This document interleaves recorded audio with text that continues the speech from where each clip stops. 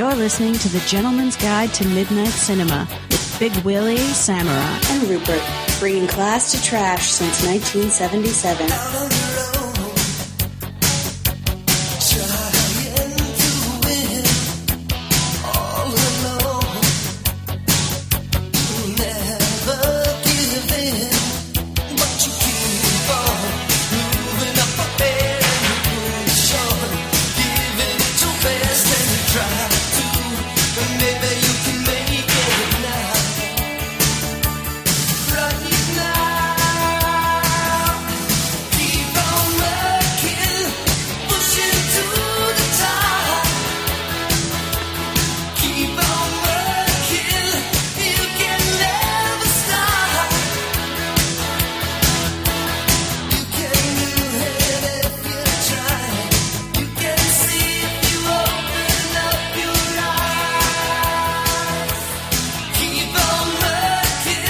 Everybody, welcome to another episode of the GGTMC. We got three gentlemen here who are all sweaty and ready to talk about some movies, and it's not just because of spaghetti sweat this time. This time we had to save the rec center. So all right, so we are back. We got two films to talk about today. Heavenly Bodies from 84, right? Yep. Yeah, I love how I guess, and then all I got to do is reach for my notes, which are right to my left, and then Killer of Sheep from 1977. So we get they're kind of diverse, these two movies. So yes, they certainly are. Slightly different, each one. So with that being said, welcome Rupert back. I just want on air welcome you back to the show. We just called him Thank up. you. So it's good to have him back. And good to be back. And of course, with Large William across the border from me. Always good to talk to Large William, as you know. And, okay, so I actually had sleep. We're recording the show in order this morning, which is a rarity, and I think we can get going on what we've been watching. So whoever wants to go first, have at it. Well, why don't you go first? Ooh, flipping the script on you, yo. All right, Sammy, you want to roll or you want me to, man? No, go ahead. All right, I'm having some lovely tea, so go ahead. Ah, nice. Okay, I finished my shreddies and half a cup of coffee, so I'm good. All right, so it's been a light week, man. As I was telling you guys off the air, our second son is due today, of all days, which is also my 3-year wedding anniversary. So happy anniversary to my wife. She won't listen to this, and yeah, you know. But anyway, so we've been pretty busy just trying to do a lot of stuff with William. Before his life changes, and he's not the only child, so we've been outside a lot and doing a lot of stuff. But I did get in 6 films, and of those 6, mixed bag, I guess. I watched The Police Tapes, which was a documentary, I believe it was made for TV in the mid to late 70s. It was about one of the police precincts in the Bronx, when New York was really at its fucking dirtiest and sleaziest. So this was when everybody was wearing football pads, right, and fighting Charles Bronson. Yeah, okay. Yes, precisely. But it's okay. I think in the hands of a much better documentarian, it would have been even more engaging. Mm-hmm. I watched Hierro, which is a Spanish film. It's kind of a conventional plot. It's about a woman, a single mother who, while she's on vacation, her young son goes missing, and it's one of those things with kind of the unreliable narrative, and she's trying to find him, and it's pretty good. I mean, it's one of the most visually stunning films I've seen in a long time. I think it kind of falls into a lot of traps and conventions, but it was a first-time film, so I'll definitely keep an eye out for this guy, because like I said, the film looks beautiful. Mm-hmm. Watched a Giallo Polizia hybrid, Suspected Death of a Minor by Martino. A little too much comedy for me. I think they put too much eggs in too many different baskets. Sometimes, they are better in one basket. Yeah. That's one of the things that Martino did that Argento never did, was the comedies. I think Argento's, intentionally, has he ever done a comedy? Yeah. I know he did that one. I don't know if it was not a sex comedy, but no, I don't know if it was more of a romantic comedy. I don't know. I've never seen it, but I don't know. I just, with this, I like my stuff played straight. Usually, it's hard to pull off that comedy. And I mean, there are some bits that were kind of funny, but I don't know. It didn't really work for me. It was okay. Mm-hmm. Then I watched a couple rock solid French films. I watched Amélie for the first time. And I was just floored by this film, man. It was one of the most charming, sweet, joyous experiences I've had in a long time. I watched it with my wife, and we both really enjoyed it. I've always liked Audrey Tautou ever since seeing her in Dirty Pretty Things, but man, I mean, this film I highly recommend everyone see it. If it kind of restores kind of that sunshine in your life kind of feel when you watch it. It's really, really good, man. It's a bit whimsical, like I said on your Facebook. Yeah, absolutely. Yeah, it is, and it's one of the few times where whimsy's done well or done right. So we go from Genet to, I guess, a French master. One of the few guys I really do think is a French master. That's Truffaut. I wanted to remedy not having seen the 400 Blows. So I watched that, and just an excellent film. I want to see the other Antoine Doinel films that Truffaut did. I think this, it's without the pretension and self-satisfaction a lot of the other stuff from the French New Wave I've seen has. Yeah, it's just a simple film, but just done really, really well. Mm-hmm. Let me just interrupt for briefly here. I saw this movie called The 400 Blows too, but it starred Doc Zom and Randy Spears. So hopefully, it starred more than those two. It was a one-location film. That's all I'm going to say. Nice. Bathroom stall. Love you, Zom. Love you, buddy. Maybe cement peg for the Zom. Then I finished out my week with Female Convict Scorpion, Jailhouse 41. Oh, okay. Did you watch that? Yeah, it was Uncle Kite got it for me, and it's as if the first film in the series and either Suspiria or Hausu had a child. Oh, okay. Ooh, wow. It's really, really, really stylish and really insane in spots, but visually very stunning. So, being a sucker for that aesthetic and that kind of over-the-top kind of vibe, it really worked well for me. So, yeah, that was my week. Nice. Interesting. I'm looking forward to checking that one out. I'm kind of waiting a little bit because I have a feeling like maybe at some point we might do it on the show, so we'll wait out. But who knows? I might just go ahead and jump in anyway. All right. If you want to, let me know. All right, Rupert. We'll see what you got. What you watch there, buddy? Let's see here. A lot of 80s movies I'm looking over this past week or so. I did Fright Night.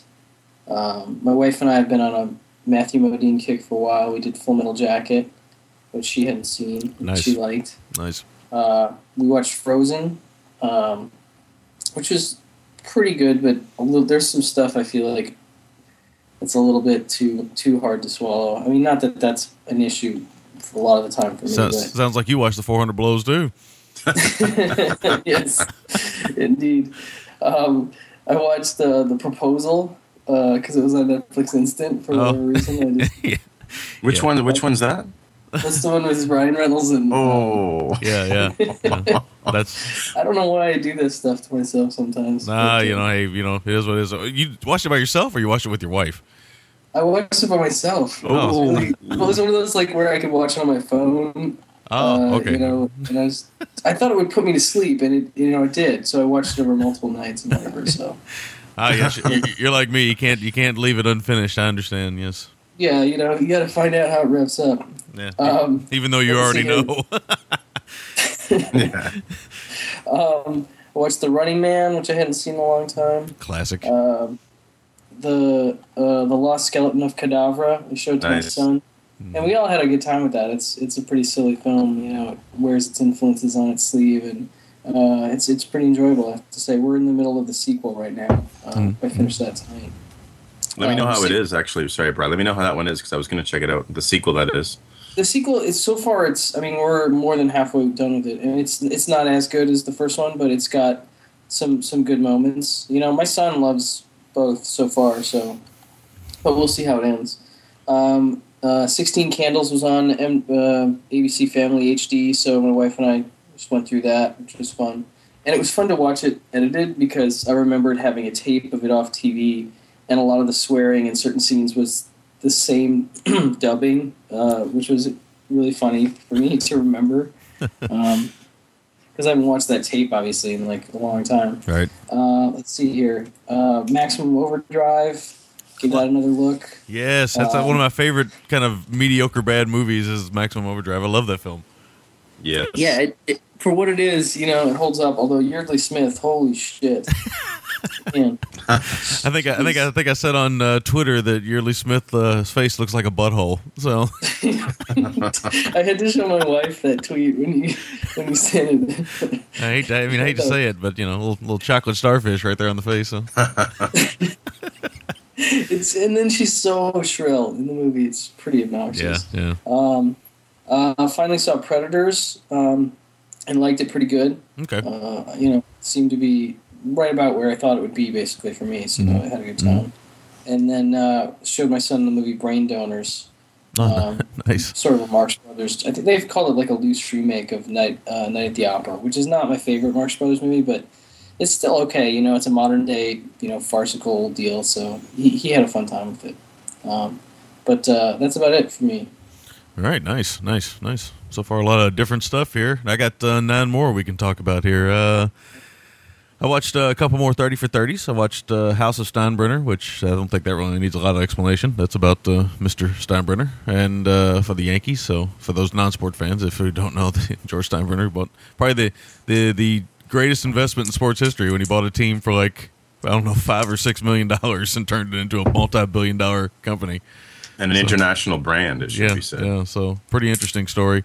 And of course, I'm a Yankees fan, so that helps. I like that probably a lot more than it probably is good. So there you go. You like it more than Bill would? yeah, a little bit better than it might actually be. I watched Into the Wind. Now this is the Terry Fox one. Now, of course, this. Ooh, I have this on my PVR. I was gonna. Oh, fuck! I'm so glad. I'm curious to see what you think about this. Well, I like it a lot. I've known Terry Fox has always been a big part of even my childhood. He was huge here in America too. Was he? I wanted to. Yeah, sorry to cut you off. I wanted to ask you about that because he's my favorite Canadian man. I get choked up just thinking about Terry Fox. I really admire what he did, but I didn't know he was big in the States, man. That's cool. They covered his when I was growing up. They would talk about his run in the States too, man. It was a really big deal, and I remember it quite frankly. And it kind of coincided with me and my realization as a young man of mortality a little bit. Oh wow! Which was as with all young children, when you discover that people are mortal, it can hit you it can hit you like a fucking sack of potatoes, man. It's no joke. It hit me. Right around that time, my mom started explaining to me what cancer was and what happened with Terry Fox and stuff, and it was pretty emotional stuff. And that story, the Terry Fox story is always going to be, it's always going to be one of those inspiring and emotional stories. So it's a good film. It's a good 30 for 30. It's not a great one, but it's still pretty damn good. So it rests on the strength of the actual story as opposed to the skill of the director or the filmmaker. Yeah, the only thing is, if you know a lot about the story, I don't know how much more you'll learn. I think what I liked the most about it is there's a lot of talk about what went on in the van with him and his friends and how much fun they had. I think that was some of the good stuff because you get to see. Because, it was always so serious. Terry Fox was serious, and not like a super serious guy, but he had a serious issue going on there, and he wanted to do some good and stuff. So you get to see a lot of the playfulness of him and friends, you know what I mean? So I watched another tragic story. I watched American, the Bill Hicks story. Bill Hicks, one of my favorite comedians probably of all time. He died I think he was 32, 34 or something when he died of pancreatic cancer. So very, very interesting story. The documentary is a little too stylish for its own good, but it's a good film nonetheless. I watched an espionage movie with George Raft from 1941 called Background to Danger. Just wanted to kill some time, and I like those movies from the 40s because they're 60 and 70 minutes long. Yeah. So a little George Raft action. He's an international spy who speaks with the thickest fucking Brooklyn accent of all time. So, hey, you guys, what are you doing over there? It's what the fuck, dude? What movie did you just walk out of? But then I remember it's George Raft. So, But it had Sidney Greenstreet in it and who else? Somebody else. But fucking Greenstreet, man, he's trying to do a Nazi accent. It just ain't fucking working. Talk about Silva blowing him away. This guy, he's trying to be the most Nazi of Nazis, and he's coming off as the most fucking English of English, man. And he played one of the great bad guys ever. I think in the was it the Maltese Falcon? Was that it? I think so. Yeah, I think so. Yeah. Yeah, I think so. It's early in the morning, but I think we're right. But anyway, it's okay. I wouldn't seek it out unless you're a fan of espionage thrillers from 1940s. So, I watched Eye of the Tiger. This is the Gary Busey, William Smith, Yaphet Kotto classic, as I like to call it. I was talking to Will off air. It's Yaphet Kotto just didn't know what fucking movie he was in at all in this movie, and At one point, he shows up and he's got a blue jean shirt on, halfway unbuttoned, fucking bandana tied around his neck like a neckerchief. Got a gun on his hip, wearing fucking blue jeans. Another point, he's wearing this, and then I have to say this on the air. Toward the end of the movie, he decides that he's a pilot in his spare time and he wants to help Gary Busey. And I'm not giving him away. Fucking guy dresses up like a World War II pilot. Wearing the Tom Selleck High Road to China outfit, wearing the fucking and I'm like, fucking, what's wrong with it? Somebody should stop Kato and said, hey, dude, you don't have to dress all up like that, you know? It's really bizarre, but it's a fun movie. Eye of the Tiger. It's a lot more serious, I would say, than Bulletproof, but still pretty good. I think, I wish Gary Busey would have made more of these movies. Unfortunately, he didn't make a whole lot of them, but I wish he would have made more of these kind of action movies. I think he did pretty good with these things. Yeah, I want to see that one. I remember Zom posting on Facebook or something about how he had seen it. Or I think it was Zom. I think I posted it, and actually it was Zom. Zom hasn't seen it, and he didn't know if he needed. Hasn't seen it. Yeah, you know what? It's another friend of mine on Twitter that posted. Now that I think he didn't know if he needed to see it or not, and I started talking about it and stuff, and he's like, "Okay, that's it. I need to see this." Because there's a great interrogation scene with a huge vat of Vaseline and a stick of dynamite going in somebody's anus, and Gary Busey dressed up like a doctor. Wow. Nice. It's just that kind of movie. Does he roll out the speculum? No, he just pretty much inserts, roughly. Oh, nice. His bedside manner is somewhat lacking. Yeah, a little bit. Hey, iPhone. And there we go. Sorry. Yeah, I know that noise because I have one. So anyway, moving on. I watched Monsters. Now this one's got a little bit of buzz. So it was on the rent before you see it in the theater, or theatrical rental thing on the PlayStation Network. And when I came home one night, and they're like $13 to rent. So I always think, well, if it was at the movies, I'd have went and saw it, and that would have cost me like $8 to $10, or I got a Coke or something. It would cost me $15. So I'm going to rent this fucker. And I check it out and stuff, and I heard some good things about it and stuff. Man, I found this movie so boring. Damn it! It's so funny you said that, because Uncool Cat, I think his post on our boards was, "Dear Monsters, you were the first big monster film I've ever been bored at. Congratulations."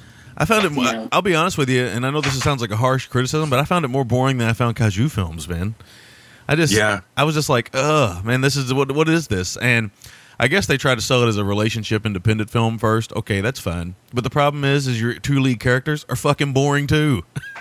Oh, man. So, I think some people might dig it. I know Bill dug it, and some other people dug it. I think the Ian and those guys over in England, they saw it at Fantastic Fest. I think they dug it, but I mean, I don't know. Just for me, it didn't work. I mean, I even thought about watching it again because I thought maybe I didn't see something. But then the sheer thought of watching it again was just like, no, thank you. So, damn. I won't be checking that. I was really kind of excited to check that out. And, well, I had heard another thing is it's called Monsters, and there's a severe, as I think Chris said, there's a severe lack of monsters. But it's a low budget movie, so say what you want to say about that. So I don't know. I think the trailer sells it really well. I just don't think the execution's there. So there's that. I watched Robin Hood, the Ridley Scott Russell Crowe film. I was just hoping for it to be better than Gladiator, which I'm not a big fan of Gladiator. Anybody who's listening to the show knows that. I think it's probably one of the worst films ever to win Best Picture ever. That's saying something. Yeah, that's just my opinion. I know some people like it a lot. I'm with you, man. I'm not a big fan. I like it more than you two, but I don't know. I think it's good, not great. Yeah, and I was hoping it'd be about as good, but it's not quite as good as Gladiator. It's like a half a point less. I mean, it has some good moments. It looks great, like all Ridley Scott films do. I'd read some stuff that it looked drab and kind of boring and stuff, but I actually thought it was quite gorgeous. It has some fun performances in it. Danny Houston chewing up the scene in the early parts of it, and I did like Cate Blanchett in the film and some other people. I mean, it's got some good moments, but it's just, I don't know, it's just been there, done that, you know what I mean? So, I watched something similar, Max Payne with fucking Donnie Wahlberg. Now, I didn't pursue this. This is a fucking what an awful movie. Yeah. I didn't pursue this movie. It was just on cable, and I was feeding my boy, and it was early in the morning. I didn't have to go to work for a couple more hours, and I was like, well, fuck, I don't feel like getting up. I'm feeding him. I don't feel like walking around. I'm just going to sit here and feed him, and I'm just going to start watching this. Was to see how bad it is, because I'd heard it was bad. This fucking movie's atrocious, man. It is. It really is fucking dreadful. I mean, it's a turd. It's a serious turd. Yeah, and what's really funny is the whole time I'm looking at Donnie Wahlberg, fuck, it should have been Donnie Wahlberg, might have been more entertaining, but Mark Wahlberg And I'm thinking, dude, man, fucking release the scowl a little bit, man. Just release it a little bit, man. I mean, I know he's supposed to go through some serious shit in the movie, and I know the Max Payne character's got a scowl and all this shit, but fuck, man, it just got on my nerves. I just wanted to smack him after a while. And not only that, but I mean, just everybody, you know, other than the fact that Mila Kunis looked good, that movie has nothing going for it whatsoever. It's way over stylized. It rips off like everything, and it's fucking like. And then I was telling DZ on Twitter, and it's like all of a sudden, you know, you start taking this drug, it turns into fucking like Constantine and shit, and religious imagery and all this other shit. I'm like, fuck this movie. You know, so, movies don't really piss me off often, but that one kind of pissed me off. Now, speaking of that, I saved this one for last. I watched Iron Man 2. Uh-oh. Now, Iron Man 2 fucking pissed me off. All right, I'd known that a lot of people didn't really care for it and stuff, but I really fucking hated Iron Man 2. I mean, I fucking hated it. I wanted to kill somebody after watching it. I hated it so fucking bad. So, fuck Iron Man 2, fuck Jon Favreau, and please don't make any more fucking Iron Man movies. Fuck. Wow. God damn. What a terrible tragedy this is. I mean, he couldn't rein his people in. I fucking hated everybody in it. I just didn't care by the time it was over with. I was like, fucking somebody blow up this place. And so, you know, I mean, I just thought it was a big waste of time. And I know, Will, I know you saw it. I think, Brian, did you see it? I haven't yet. I have it in the queue. I've been meaning to, but Yeah. That's too bad. I think some people will be entertained. I think, of course, kids are going to like it. Again, I've said that I think the comic book movie is dead and dying. I really do believe that. I know a lot of people have these hopes. I was on Twitter last night. Everybody's really excited about Zack Snyder doing Superman. I'm about as excited with that as I am about sticking my own fist in my ass. So, in other words, you're very excited about the prospect. In other words, I'm super excited. Yes. Wow. But no, I mean, I'm a comic book nerd, and I can tell you right now, I'm just about fucking done with comic book movies. So they've become the Hollywood stain, is what they've become on movie making. So, and Iron Man 2 is a great example of that. I mean, I don't know who fucking decided this movie was any good. Yeah, it's really bad. And you're right. Wasn't it you, Will, that told me that? Excuse me. Wasn't it you that told me that, you know, you're really tired of Scarlett Johansson? Scarlett Johansson is so bad in this movie that I would probably, if it was really up to me, I would probably never watch her in a movie again. I wouldn't go that far. I do think she's. Well, obviously she's good to look at. I think she's all right as an actress. The film just.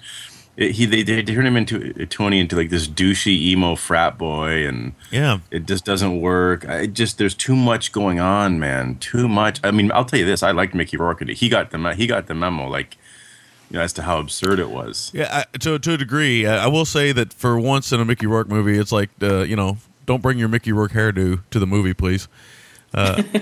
He did drive me crazy a little bit with his highlights and stuff and things like that. Come on, the parrot, his pet parrot. Was a cockatoo. But I did like those scenes. No, I did like some of those scenes. And I like the scene between him and there's some good scenes where Robert Downey Jr. is quiet. I think what happened was the first one was a hit. Robert Downey Jr. is very well known for being an improviser and having a lot of fun. And it looks like to me he was having a little too much fun. And Jon Favreau was in love with Robert Downey Jr. and he's like, hey, just go for it. You know, everybody will understand. You're Tony Stark, you know, billionaire, playboy, blah, blah, blah. But he comes off as billionaire douchebag. And yeah, I did like Sam Jackson in the movie, but of course, you know, he's Sam Jackson. I mean, he's always pretty consistent and stuff. Even with an eye patch, he's pretty solid. But Don Cheadle, I thought he was a waste. I just didn't really care. And Sam Rockwell, who I typically like, I mean, this is just another one of those Sam Rockwell characters where he's kind of goofy yet, you know, evil, and I don't know. Just felt like he'd been there, done that too. Just felt like he wouldn't bring anything new to the table. So I don't know. I just hated the movie. Let's just put it that way. I didn't hate it, but I was pretty let down, and my wife fell asleep 10 minutes in, and she actually was going to rent it. I said, just do me a favor, watch it on your own. I don't want to watch it again. Yeah. You know. I'll never watch it again. But I'd be interested to find out what you think of it when you see it, Bri. So just let us know. Yeah, I plan to watch it at some point because my wife and I both missed it, and you know. Yeah. Well, I mean, again, I say that I'm not going to watch any more comic book movies because I'm just about done. But the truth of the matter is, I'm a comic book nerd, like I say, and I'll watch every one of them. So, but I think the quality of them has dissipated incredibly over the last few years. So, especially the big budget ones. Okay, so that's everything. I think we'll take a short break, and when we come back, we'll talk. What do we want to talk about first? Anybody got a preference? Yeah, don't all pony up at once. I'm just torn. I'm torn. I have. Let's do Let's do Killer of Sheep first. Okay, yeah, because I was going to say the same thing because I have the notes right in front of me here. Okay. So we'll come back and we'll do Killer of Sheep first. So we'll be back right after this. Are you looking for a way to connect with people who like the things that you like? Whether it's music, movies, TV, or whatever you're into, head on over to the Palaver.com forums. Yes, but forums and message boards are elitist and archaic. Well, yeah, maybe if you're an asshole. Palaver.com is home to all your favorite podcasts. So why not head over there now? Start talking about all the things you want to talk about. That's Palaver.com. Palavr.com. Woo woo!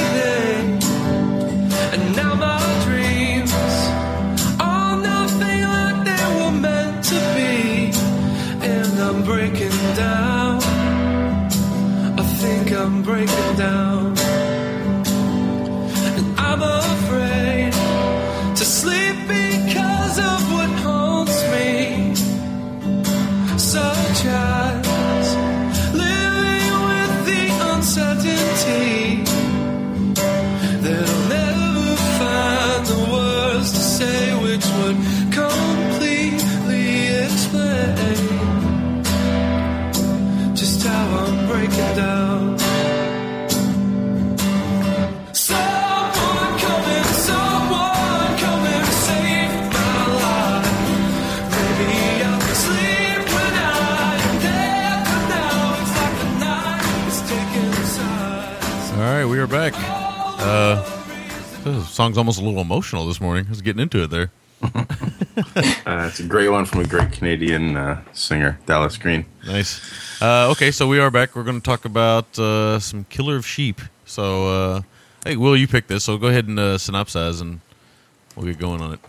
Yeah, no, certainly. Well, I just want to kind of preface that by just saying that it was a film that came to my attention a few years ago. Maybe about 18 months ago to 2 years ago. I was reading an interesting article on, I can't remember which movie blog it was, or one of the more prominent ones I read, and they were talking about Los Angeles in film, and how it plays a character in films. Because, Bri, isn't there a documentary called, I think you've even seen it, Los Angeles Plays Itself, or something like that? Yes, indeed. It's a pretty cool doc. Yeah, and I think they were talking about that, and they were referencing some pretty great films that were underseen that featured Los Angeles, and this, and another one that's on our roadmap, were ones I'd heard about at that time, called The Exiles, about some Native Americans living in Southern California in the 50s. But this one, I immediately seeked out both, and this was actually on TCM a few weeks ago, back-to-back with The Exiles, which was kind of serendipitous. It's a film that, I was stunned I hadn't heard about, considering the praise that were being sung by it. And I mean, Steven Soderbergh and TCM got together and they restored the film and got everything cleared as far as the licensing rights and all that with some of the music. And this film's actually been chosen. It was one of the first 50 films to be selected for the Library of Congress's National Film Registry, and was chosen by the National Society of Film Critics as one of the 100 essential films. So I was really, that kind of really opened my eyes to the film. So with that being said, what the film is about, it's and it was actually, I should also say, it was Charles Burnett when he was, I believe, at UCLA Film School. It was his the film I don't know what the term is now. Forgive me, his thesis film or something. Thesis project, yeah. It's essentially Stan works in drudgery at a slaughterhouse. His personal life is drab. Dissatisfaction and ennui keep him unresponsive to the needs of his adoring wife, and he must struggle against influences which would dishonor and endanger him and his family. I think that's a bit overly simplistic, but I guess that kind of summarizes Stan, the central character's plight, to a degree. With that being said, I picked this film because it's a film I really believe in and I think more people should see. And I'm curious what you two think of it. Especially, not especially, but Brian as well, living in Los Angeles, I guess would also be interesting. So Yeah, it wouldn't be the Gentleman's Guide to Midnight Cinema if we didn't let the guest go first. So, Brian, I'm going to let you talk about it a little bit. Not to put pressure on you or anything. I don't. Yeah, well, I don't know. Well, I liked it. I definitely liked it. I think the trick for me was that there's a lot of build up, and certainly not. You didn't talk to me about it or build it up too much at all. But I knew the history of the film, and I've been meaning to see it for quite a long time. So I'm kind of glad that you picked it because I think I had tried to watch it years ago, and for whatever reason, wasn't in the right frame of mind to sit down and watch it. And I know it's a big influence on David Gordon Green, and he's talked about George Washington and how it seems. I think that film's like a direct descendant. Are you serious? Because I swear to God, I didn't know this. One of my notes was that it feels like a stripped down David Gordon Green, especially George Washington. Yeah. Oh yeah, I'm pretty sure he talks about it in, I want to say, the commentary on the Criterion disc, but it's been such a long time since I heard that. But yeah, I know he's a big fan of the movie. Rick, have you heard that before? Yes, I have heard that before. That's actually the place when Will started talking about it. I've never seen the film before. We did the show, and actually, I'm a big fan of George Washington, a big fan of David Gordon Green, and I remembered when we started doing some research and stuff, I remembered that David Gordon Green had mentioned this film as one of those ones that I'd written down a long time ago, like, I got to get to this, and I never got to it, so when Will picked it, it was like, oh, okay, well, there we go. I'll have a reason to watch it finally, and I've been meaning to watch it forever, so. George Washington is actually my favorite David Gordon Green film, for what it's worth. So. Yeah, it's pretty good. It's a good one. I mean, I think you can see the influence, definitely. I mean, I don't think there's as much humor, obviously, in Killer of Sheep as there is in George Washington, or maybe some almost contrived weirdness that George Washington has, which I like, personally. But, this is definitely one of those films that's sort of a very observational, gritty kitchen sink type film, and it's very poetic. Just one of those that's sort of sits with you and washes over you, and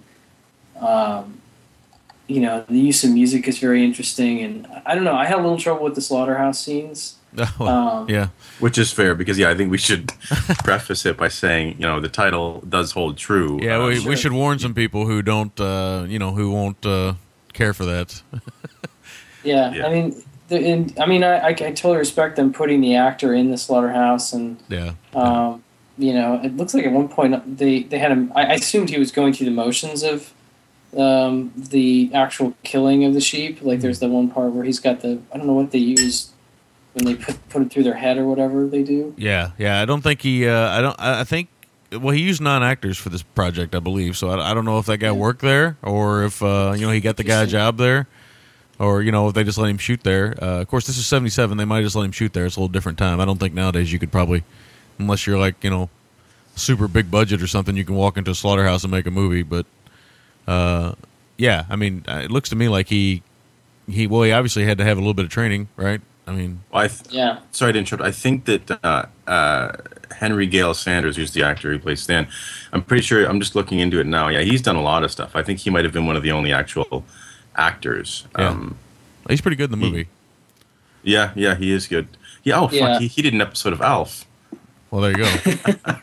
No, but he has some pretty prominent stuff. Miami Vice. You call it Alf, I call it validation. Oh, Max, right. Anyway, sorry. That's really interesting. He is very good, and there's some really good little observational moments. I had to. What's unfortunate, Will, is I had to break it up because just how life gets in the way and whatnot, and I wish I could have seen it all in one sitting. I really recommend that people, if you're like me and for whatever reason you can't watch movies all in one sitting on occasion. I know you guys, we all have to sort of break movies up with the kids. I'd recommend this as a sit through it all at once kind of movie. Yeah, I think you hit on a good point, Brad, because I think when you get films like this that to me are very lyrical or very poetic, it's almost like when you're listening to a song, you kind of get into the rhythm of it. If you were to turn that song off and then start it again, I think it's like this with most movies, but especially one that's kind of poetic or lyrical, to come back into it, it almost snaps you out of that lyricism or that poetry of what the film is. Yeah. Yeah, absolutely. And I know that I watched the first half, and then I watched the second half, and it lost something from me in doing that, and I was really kind of pissed off by the end because I was like, damn it, I know the impact of these later scenes would have been heightened if I hadn't done that, and I should have known to just try and block out the time, but unfortunately it just didn't work out. So, but just there's some really beautiful moments. I particularly love being, a father of a very young daughter. There's a great scene where the little girl is singing in one room. I think she's in the bathroom, and sort of off key, doing her own thing. But the mother's in the other room, like brushing her hair, and she sort of looks in. Yeah. And it's for me, sort of an unpretentious moment that I really thought was pretty beautiful. So. You know what? That is a great moment. I want to say one of the things that strikes me the most about the film, I had a chance to see it the first time and just kind of let it wash over me, and this time more critically is the honesty, I think, in a lot of the moments in the film, is how true they feel and how true they ring. Because a moment like that, if you were to put it in a Hollywood film, could really reek of kind of saccharine, calculated to kind of pull at your heartstrings or kind of make you go, "Aww."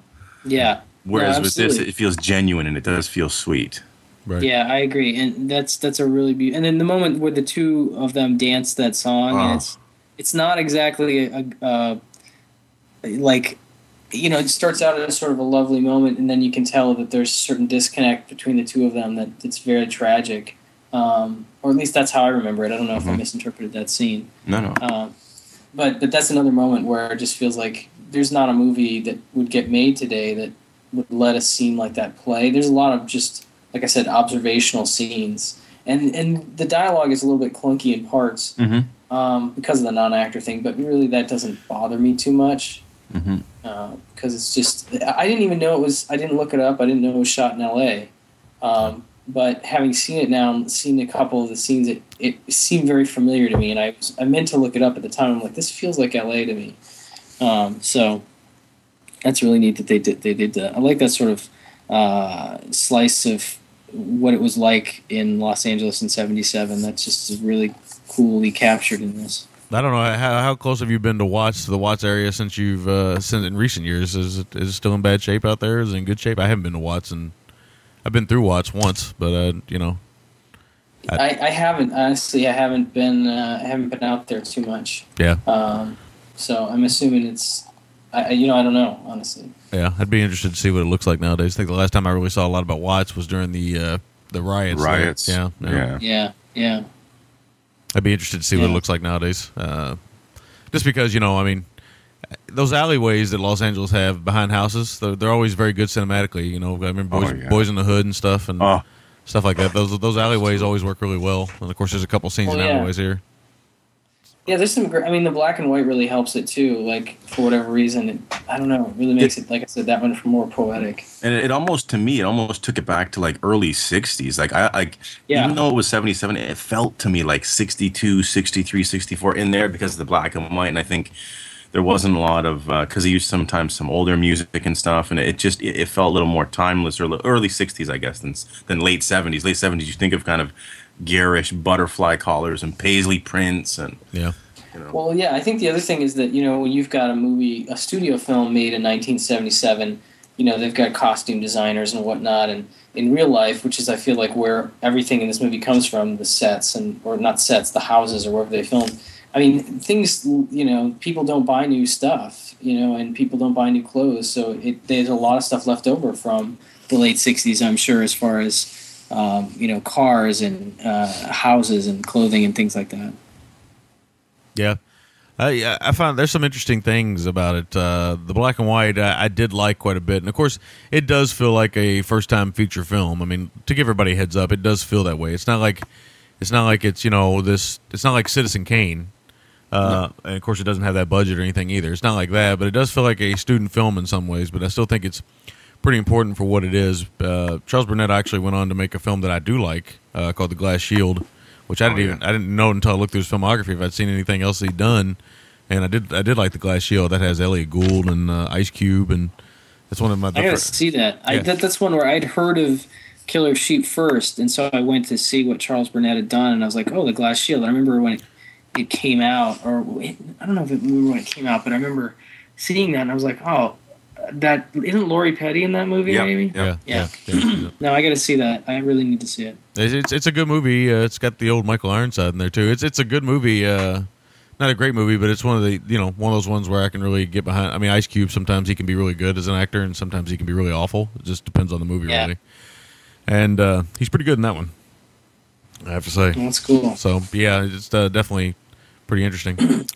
All right, I didn't mean to interrupt you there, Brian. You got anything else? Well, I'm done with all my notes. Go for it. Okay. All right, I'll go over a few things. I read that, and I'm not going to take credit for this, obviously. I'm not that kind of critic, but I had read that he took a lot of influence from Italian neorealistic cinema, so that really shines through quite a bit, actually, now that I think about it. A little De Sica in there, a little Fellini. Oh, yeah. A little of that stuff's in there, man. I didn't think so at first. I was like, oh, that's bullshit. And then we get the scene with the little girl wearing the fucking dog mask, and I'm like, okay, this is just bizarre, It did really feel, like I couldn't. I mean, I've only seen the one De Sica from The Bicycle Thief, but I couldn't help when I had also heard that, Sammy, to really see that neo-realist kind of, I mean, like almost like documentary style feel. Yeah. Yeah. It definitely No, I has totally that feel. see that now that you mention it. The film was made for about $10K, so it's in '77. That's a pretty good sum of money. And it looks like he stretched it about as far as he could. There is some trouble with the editing in some spots, I think, and of course, when you use non-actors a lot, you're going to run into a situation where there's a couple scenes where actors look at the camera. But hey, that happens. Still, he put together a movie, which is still an impressive feat. How about that one guy sitting at the table playing cards or whatever he's doing? Did he not look like Gator from fucking Truck Turner or something, man? Yeah, with the headband on. Yeah, the gauze on his head. I was sitting there thinking. Well, it was the guy sitting at the table. It was his uncle. He was the nephew of the guy sitting at the table with the gauze on his head and stuff. That was a good scene. That was a fun scene. Just with that guy sort of laying on the floor and then wanting to buy the engine and him like not wanting to get up or whatever it was. It was a weird scene too, though, because I kept thinking the other guy that was helping our lead was that girl's husband, and then this guy is his nephew laying on the ground, basically trying to hit on this lady. She's looking at the camera while she's talking. Gator's in the background thinking about taking out fruit stands. And well, we saw the Truck Turner trailer at the Grind Box at the Tiff Bell Light Box on the weekend, and I said down in Cool Cat, I'm like, there's good old Gator driving like we know he would. Yeah. Worst driver in cinema history right there. Such a great movie, man. I love Truck Turner. The Dirt Clod fight, one of the first scenes where you see the kids playing and stuff. Now, did you guys, when you were growing up, did you throw dirt clods at each other? At friends and stuff? Did you guys do that too? On occasion, yes. Okay, so you guys know the pain of the person who decides to pick up the clod with the rock inside of it when the kid gets hit? Yeah.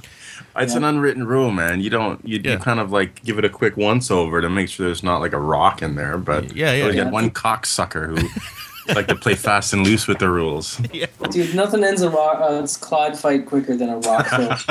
Yeah.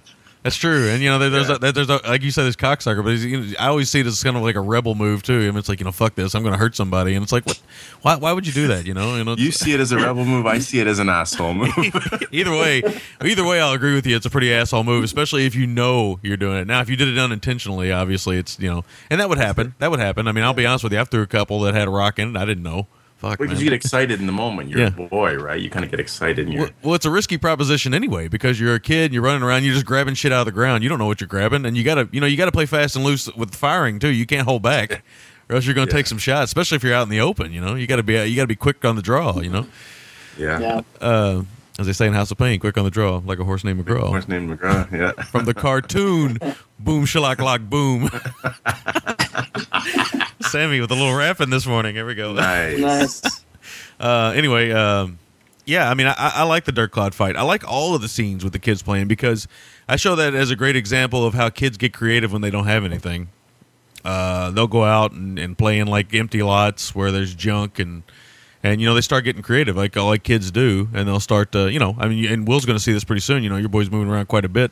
You leave them out alone in a spot and you're watching them from a distance for a while. Watch them for a while. They'll start getting creative. They'll start figuring out ways to climb things and do all kinds of shit. Yeah, they do all kinds of shit like that. And that I like that, the kids all, did that and stuff. And actually, I like also the touch where they, they check on him, make sure he's okay, and then they start beating on him again. So, Yeah. just kind of having fun there.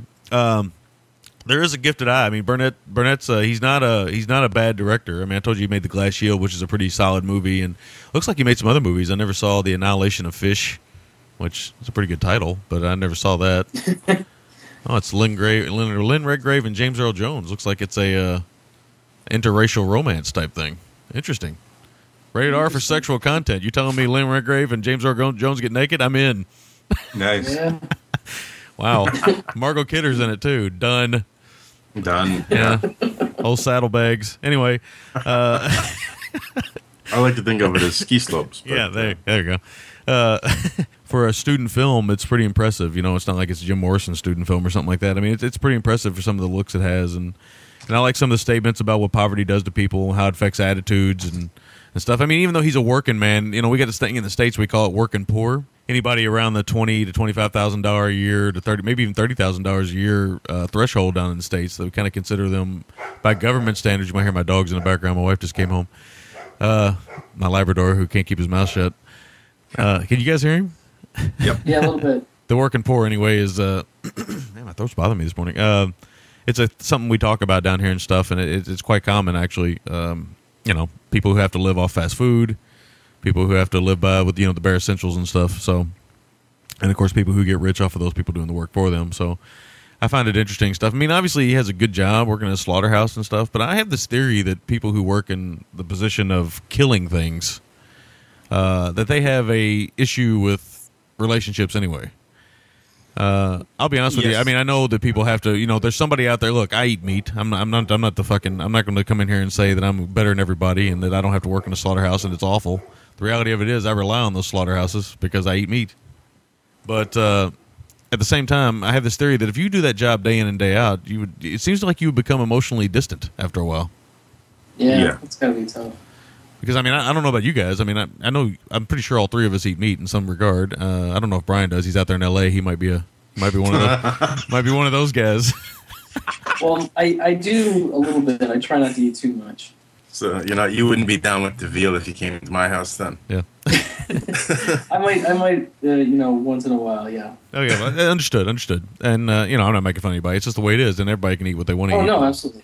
But, yeah, I mean, I just feel like, if I had to go to work every day and my job was to, slaughter, and I don't think you do it every day, but if I, 1 day or 2 days a week I had to slaughter a bunch of animals, I guarantee you I'd eventually stop eating meat. As much as that sounds crazy, but I would probably stop. But yeah, those scenes are kind of harsh, so, I just want to give a warning because some people probably won't dig that. So I don't want to say we didn't, give you the warning that stuff's in there. Okay, so a couple other scenes I'll talk about. Would you like a little sugar on your cereal, perhaps? Oh my God! Here's the thing. I've grown up in the South, so sugar is like a food group down here, and the truth of the matter is, I can actually remember growing up. My grandmother had diabetes, and I can remember growing up, and she would fix me cereal in the mornings, and this is no fault of her own. This is just the way things were. And she would actually put more sugar on my Frosted Flakes, just like that kid did. Not that much, but she would still put more sugar on there. Now as I've gotten older, I realize there's plenty of sugar on Frosted Flakes. You really don't need to add any.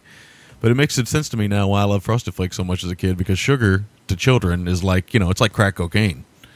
Mm-hmm. And the more you get, the more you want. So, I can remember that my grandmother would put extra sugar on just about everything. And that's just the way it goes, That's why she was diabetic. That reminded me, sorry to cut you off, of a guy that I knew that when he would make Kool-Aid, because remember, I don't know if this is still this way, I love Kool-Aid, but they used to have it so you'd have to put in the sugar yourself. They probably have it mixed now, but this is back in the day when you had to put the sugar in yourself. I'm not shitting you, man. I used to know this guy. He would put a whole fucking bag of sugar in one pitcher, man. Yeah. And I like things very sweet. I mean, I know I like things a lot sweeter than Will does. I know that if I make Kool-Aid or tea or something, I put way too much sugar in there, so I don't even make it anymore. I buy it pre-made because they seem to control their sugar more than I do. I seem to have lack of control. It's like, there's not enough in there. So, it's like if it's a 12-ounce bucket, I got 3 ounces of water and tea in there and, 9 ounces of fucking sugar. Sludge, man. Yeah. At the bottom, there's like this big gathering of dust. It's like, what the hell's that? It's like, oh, that's the sugar, man. We got to shake it up a little bit. Do liquor stores in Canada cash checks? No one cashes checks, and I think I've talked to you about this, maybe with you, Sammy, or maybe, I don't know, one of you Americanos, how I think it's so absurd that, like, you can go to the grocery store in the States and pay by check. Like, that's got to be the most inefficient method, because you're chasing motherfuckers down for like $10. You're spending more to chase the money down than the check's worth. So most places here, man, if it's not credit card or like debit card or Interac, whatever you guys call it in the States, forget it, man. You're not getting it. But no, we don't cash checks anywhere except the bank. They still cash checks, and of course, they still cash checks in liquor stores in poor parts of town. And there's a theory as to why they do that. People. Yeah. But they still do it. I still have people who work for me actually who still get off work and go cash their check at the grocery store immediately. They have to have that money immediately. So, very weird. Okay, I've talked about the acting. I'm kind of going through my notes here. Again, that guy playing solitaire at the table reminded me of Gator. I actually like there's just some film school stuff in here, and I don't want to criticize too much because I've never made a film, so I can't really say a whole lot. But there's some stuff in here that I don't really understand why it was done. Maybe if you really look deep enough, you can find some reasoning, like the scene where they're moving the motor out of the apartment down to the truck. I guess they show the whole moving of the motor. I guess maybe to show the struggle or something. Maybe there's something going on there. But part of me thinks, you could have just, had them walk out of the door, have them putting it in the truck. Yeah, but you wouldn't. I think you nailed it. You wouldn't have understood the struggle that goes into that. Like, yeah, he's got a motor, but it's not like he can just go down to the shop and they install it for him. Like that whole process is laborious, and I think that he wanted to kind of punctuate that. And I think there's a lot being said about, in that scene, there's a lot being said about his character, the lead's character, Stan, and that he makes this investment, he's going to take it home, and I don't know what he's going to do with it and stuff, but then he drops it out of the back of the truck and he just has to leave it. And it seems like a lot of things in his life that he's wanted, he's going to have to walk away from. So I think you're right. I think there's more to that scene than meets. I think you can look at it in a literal sense and take it on the surface as just the plight or the struggle. That kind of summarizes things quite nicely. But I think also looking at that as bigger meaning for like a lot of things in Stan's life. I think it really works for me. It worked well on a lot of levels. Yeah, that's probably my favorite scene in the movie. Actually, that is a soul crushing moment. I love when filmmakers can take things that really aren't that big a deal and invest you enough emotionally. Like I've probably said this on the air. There's that great scene in the Jim Sheridan film In America where they're at the carnival, and what's his name there? Our boy, Paddy Considine. Yeah, Paddy Considine.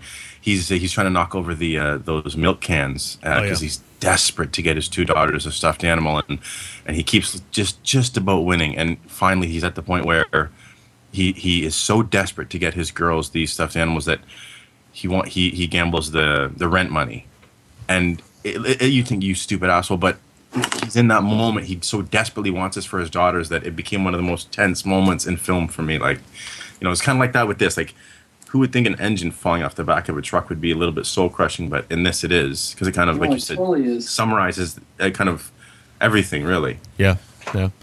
It's a pretty good moment. But I mean, the movie is full of melancholy. This isn't the kind of movie you're going to sit down and watch and come away from thinking, you might come away from it thinking it was powerful. You might come away from it thinking it was good. It looked great. It was interesting.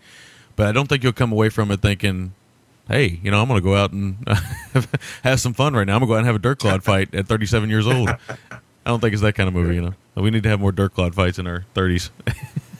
Yeah, it's like that in the States they got a Geico commercial, like having a snowball fight with Randy Johnson is not a good idea. So there we go. But that's my thoughts on Killer Sheep. We'll see what you got to say, Will. Okay, I'll try to keep it tight here. The thing I like about the dirt clod scene is how it's revealed. We get this boy who keeps looking behind, like he's behind a wooden plank or like a plywood sheet or something, and he keeps darting his head behind it, kind of almost in this kind of stuttery kind of way, and you think, what the fuck is he doing? And then finally, the camera pulls out and revealed, and it is the dirt clod fight. So I kind of like that payoff for that reveal. Yeah. One of the things I agree with you guys in terms of the flaws or the faults of the film, meaning some of the non-actors and some of the dialogue did feel, I could kind of feel it in spots there. I was willing to overlook it because I think the poetry or lyricism of the stuff that Burnett was really trying to say really did move me. But I will say this, from a technical standpoint, I think Burnett is at his best from a cinematography standpoint when he's dealing with movement, specifically the movement of the children. Like, two moments that come to mind for me are, like, I love that shot when it's on the poster, which I want to buy the poster. I think it's a fantastic poster, where it's the boys coming over that dirt hill with the palm trees in the background. It's almost like, and I think that moment works so well as a metaphor for that whole struggle. Is here they are playing in the fucking this like wasteland dirt, and just in the background is the palm trees and the houses. Yeah, it's just right there. Mm-hmm. I love that moment. It's almost like it's just slowed down just a touch, and we can kind of see them coming over the hill and the movement and all the limbs going everywhere, and just kind of that joyous energy of children. And then later on in the film, when I'm trying to remember, I'm just trying to find my note now to tie it in with it.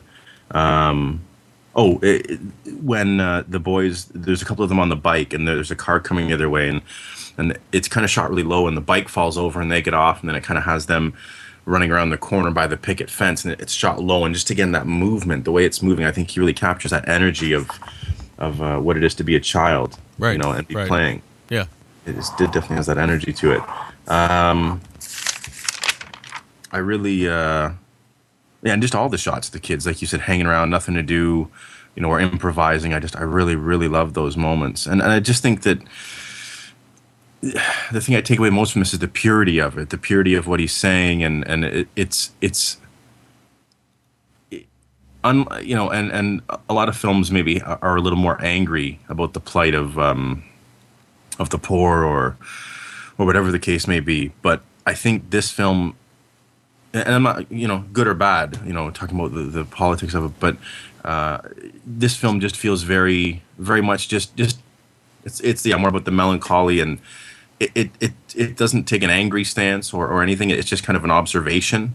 Yeah. You know what I mean? And I think the thing I love about this film is, those pure moments, like you said, the girl wearing the hound dog mask, and just these things that just, I don't know, I can't really verbalize it, but it's almost like they did with Shotgun Stories. I think you see, like, sometimes they would go for like other films would go for kind of the cheap and easy, almost like black humor moments of, and I mean, of course, the color black, right. Like black humor moments with like just summarizing white trash, quote unquote. But they never did that. They had more respect for their characters, much like Burnett does for the characters in this film. Yeah. I mean, obviously, he was a younger man when he made this film. I think he was a student, right? So, yeah. I mean, he was going for something totally different, so that, yeah, I totally understand what you're saying. I don't know if I can come back with it, but I understand exactly what you're saying. Yeah, he just has more respect for his characters than to just summarize them with kind of an easy joke or an easy, thing that just, it's bigger than that. I mean,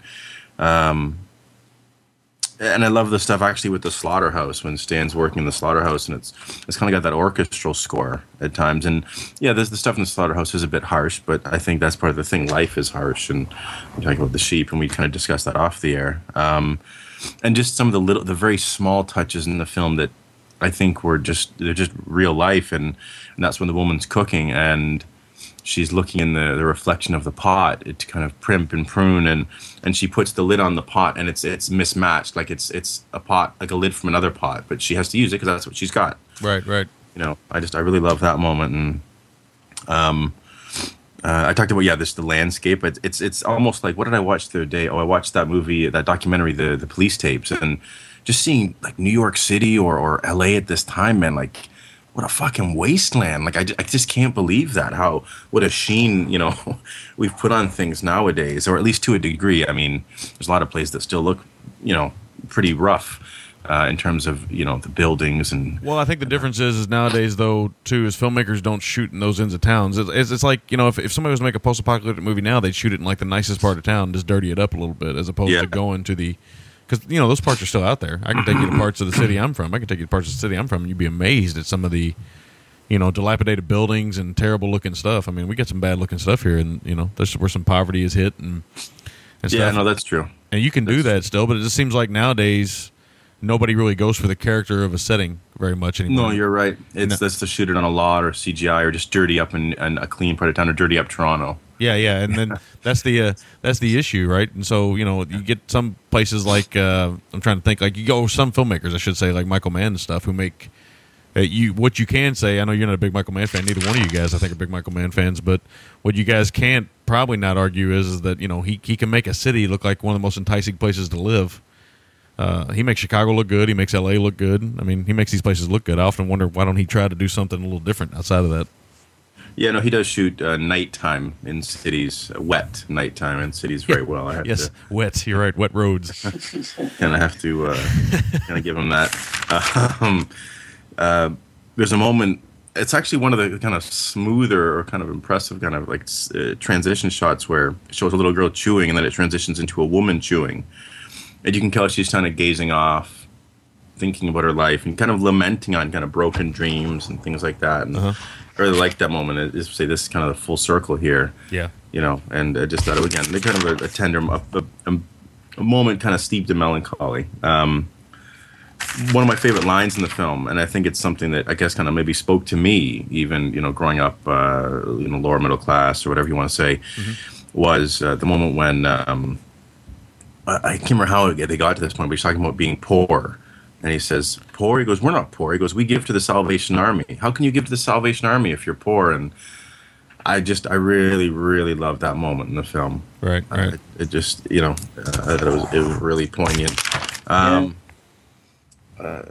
talk about the slow dance scene actually a little bit later on. I just, the thing I take away from it is just the sadness and kind of the weight that Stan feels. You really feel the weight that he feels, kind of the broken dreams, the what ifs, the almosts. And I think really the film's strength lies in that poignancy and the sadness and like I just said, the poetry and kind of the lyricism that I think is rare in a lot of films. And as much as I love blaxploitation films, as much as they're great, a lot of times they were sensationalized to be almost like urban superheroes, and in some ways, if I'm going to be even more cynical about it, to capitalize by white people on a market that was crying out for an identity or a face in cinema. And I think this film rings true without being political or angry. It's just observational and like I said, it was certainly melancholy. But I think again, to bang that drum again, just the tenderness of it, right, it really strikes me with this film. So I'll kick it over to you guys for make or breaks, MVTs, etc. All right, Brian, I'll let you go first there. Okay. Well, I think for my make or break, like I said, I really love the scene of the little girl singing. I think that's probably my favorite scene in the movie. Though there are all the scenes you guys have talked about, there's some really cool little moments. In a poetic film like this, there's going to be a lot of moments. And I think MVT, I'm going to give it to Henry Sanders. Okay. Something about him just really keeps you in the movie. He conveys that melancholy pretty well, I have to say.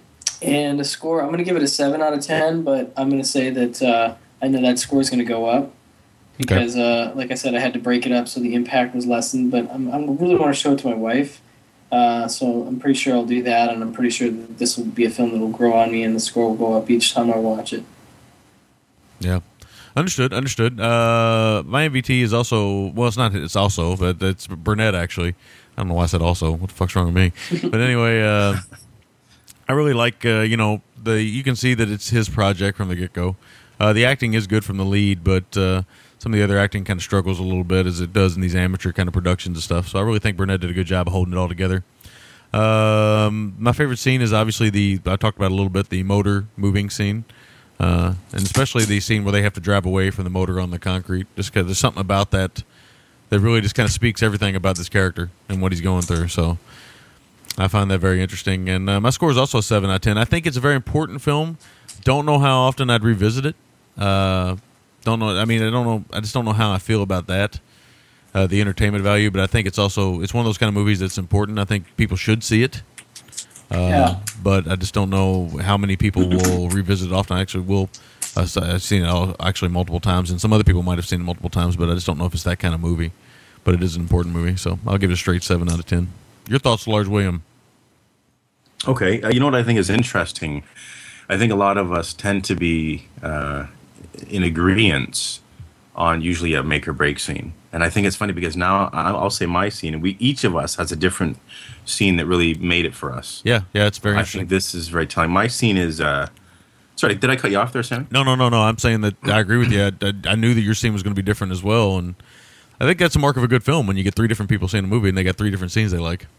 It spoke to them, in different ways. For me, it was the scene with the slow dance with the husband and wife, and that song that's played a few times in the film, I think to great effect. It's that song, This Bitter Earth.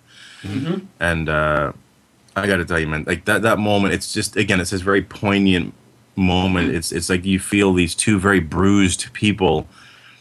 I think it's a beautiful and a beautifully sad moment in the film because it's about, you kind of see both of them are kind of living this life with a lot of broken dreams. You know, you can kind of see that Stan, although he's a good person and he's a family man, and he certainly feels a sense of duty and responsibility, and he loves his family, he's kind of been crushed by the weight of life, and his wife's constantly calling out for his affection, and it's not always reciprocated. So when they can share that tender, quiet moment, and it kind of, encapsulates everything, because at the end of the moment, he kind of, he's kind of... just the weight of everything's kind of gotten to him. But that song, I think, is a beautiful song. Oh, gosh, I can't remember who sung it now. Not Billie Holiday. Gosh, Dinah Washington. I can't remember now. But a beautiful song, a very tender, poignant moment that I really, really loved. MVT's Burnett. $10,000 first film. Like I said, I think I can certainly see some of our listeners not liking this film or thinking, it's not really for them. Other ones I think you can, and I think the biggest thing certainly is the importance of the film. But my score for the film is a little higher than your guys. I think you probably knew it was going to be. Yeah. I give it an 8 out of 10. I really, really enjoy this film, and I think it's, like I said, there's moments in the poetry and the lyricism of this film, and just how pure it is to me. I really admire that. That's it. All right, so that is our thoughts on Killer Sheep. I had a moment there where I lost my mind. All right, that is our thoughts on Killer Sheep. We're going to take a break and come back and talk about some heavenly bodies. So we'll be back We'll be back right after this.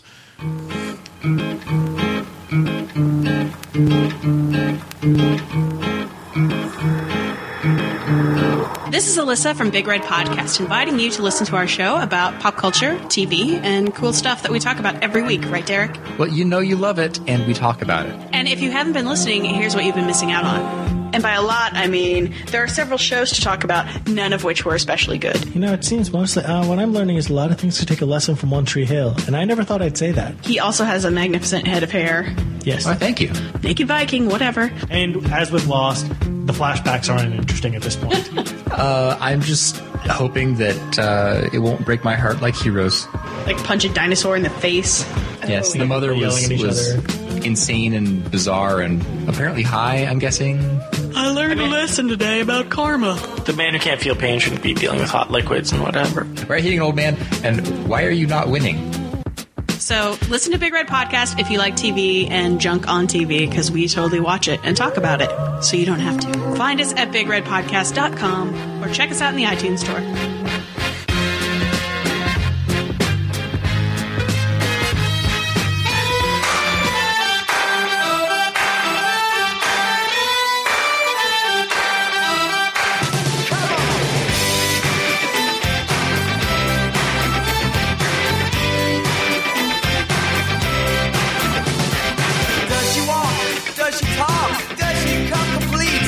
My homeroom angel always pulled me from my seat.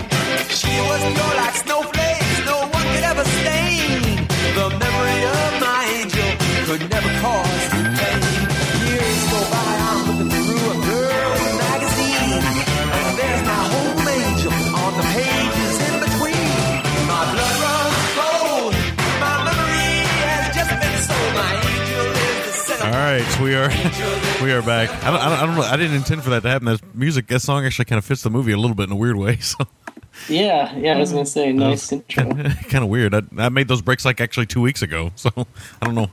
I'm trying to think how that would have worked for the Spaghetti Western show, but hey, there you go. As you can see, that's why I went back. Angel Eyes, I guess, but I would never want to see Lee Van Cleef in a Playgirl centerfold. Oh that's man, for sure. no way. Oh man, ooh, talk about an image. Wow. Although if you dress him up like an Egyptian cat, you might get away with something there. Yes. Because of his, feline sensibilities there. All right, so our next film is Heavenly Bodies from 1984. Rupert picked this, so I'm going to let him synopsize and stuff, and then we'll get to talking about it. There's a good little synopsis on IMDb here. It says a small dancer-size studio fights for its existence against the unscrupulous owner of a rival club. The conflict boils down to a dance marathon to settle the score. That's pretty much it. Yes. All right. So I'm trying to eat and review a film at the same time. Very, very professional. What are you eating? A bacon, egg, and cheese biscuit.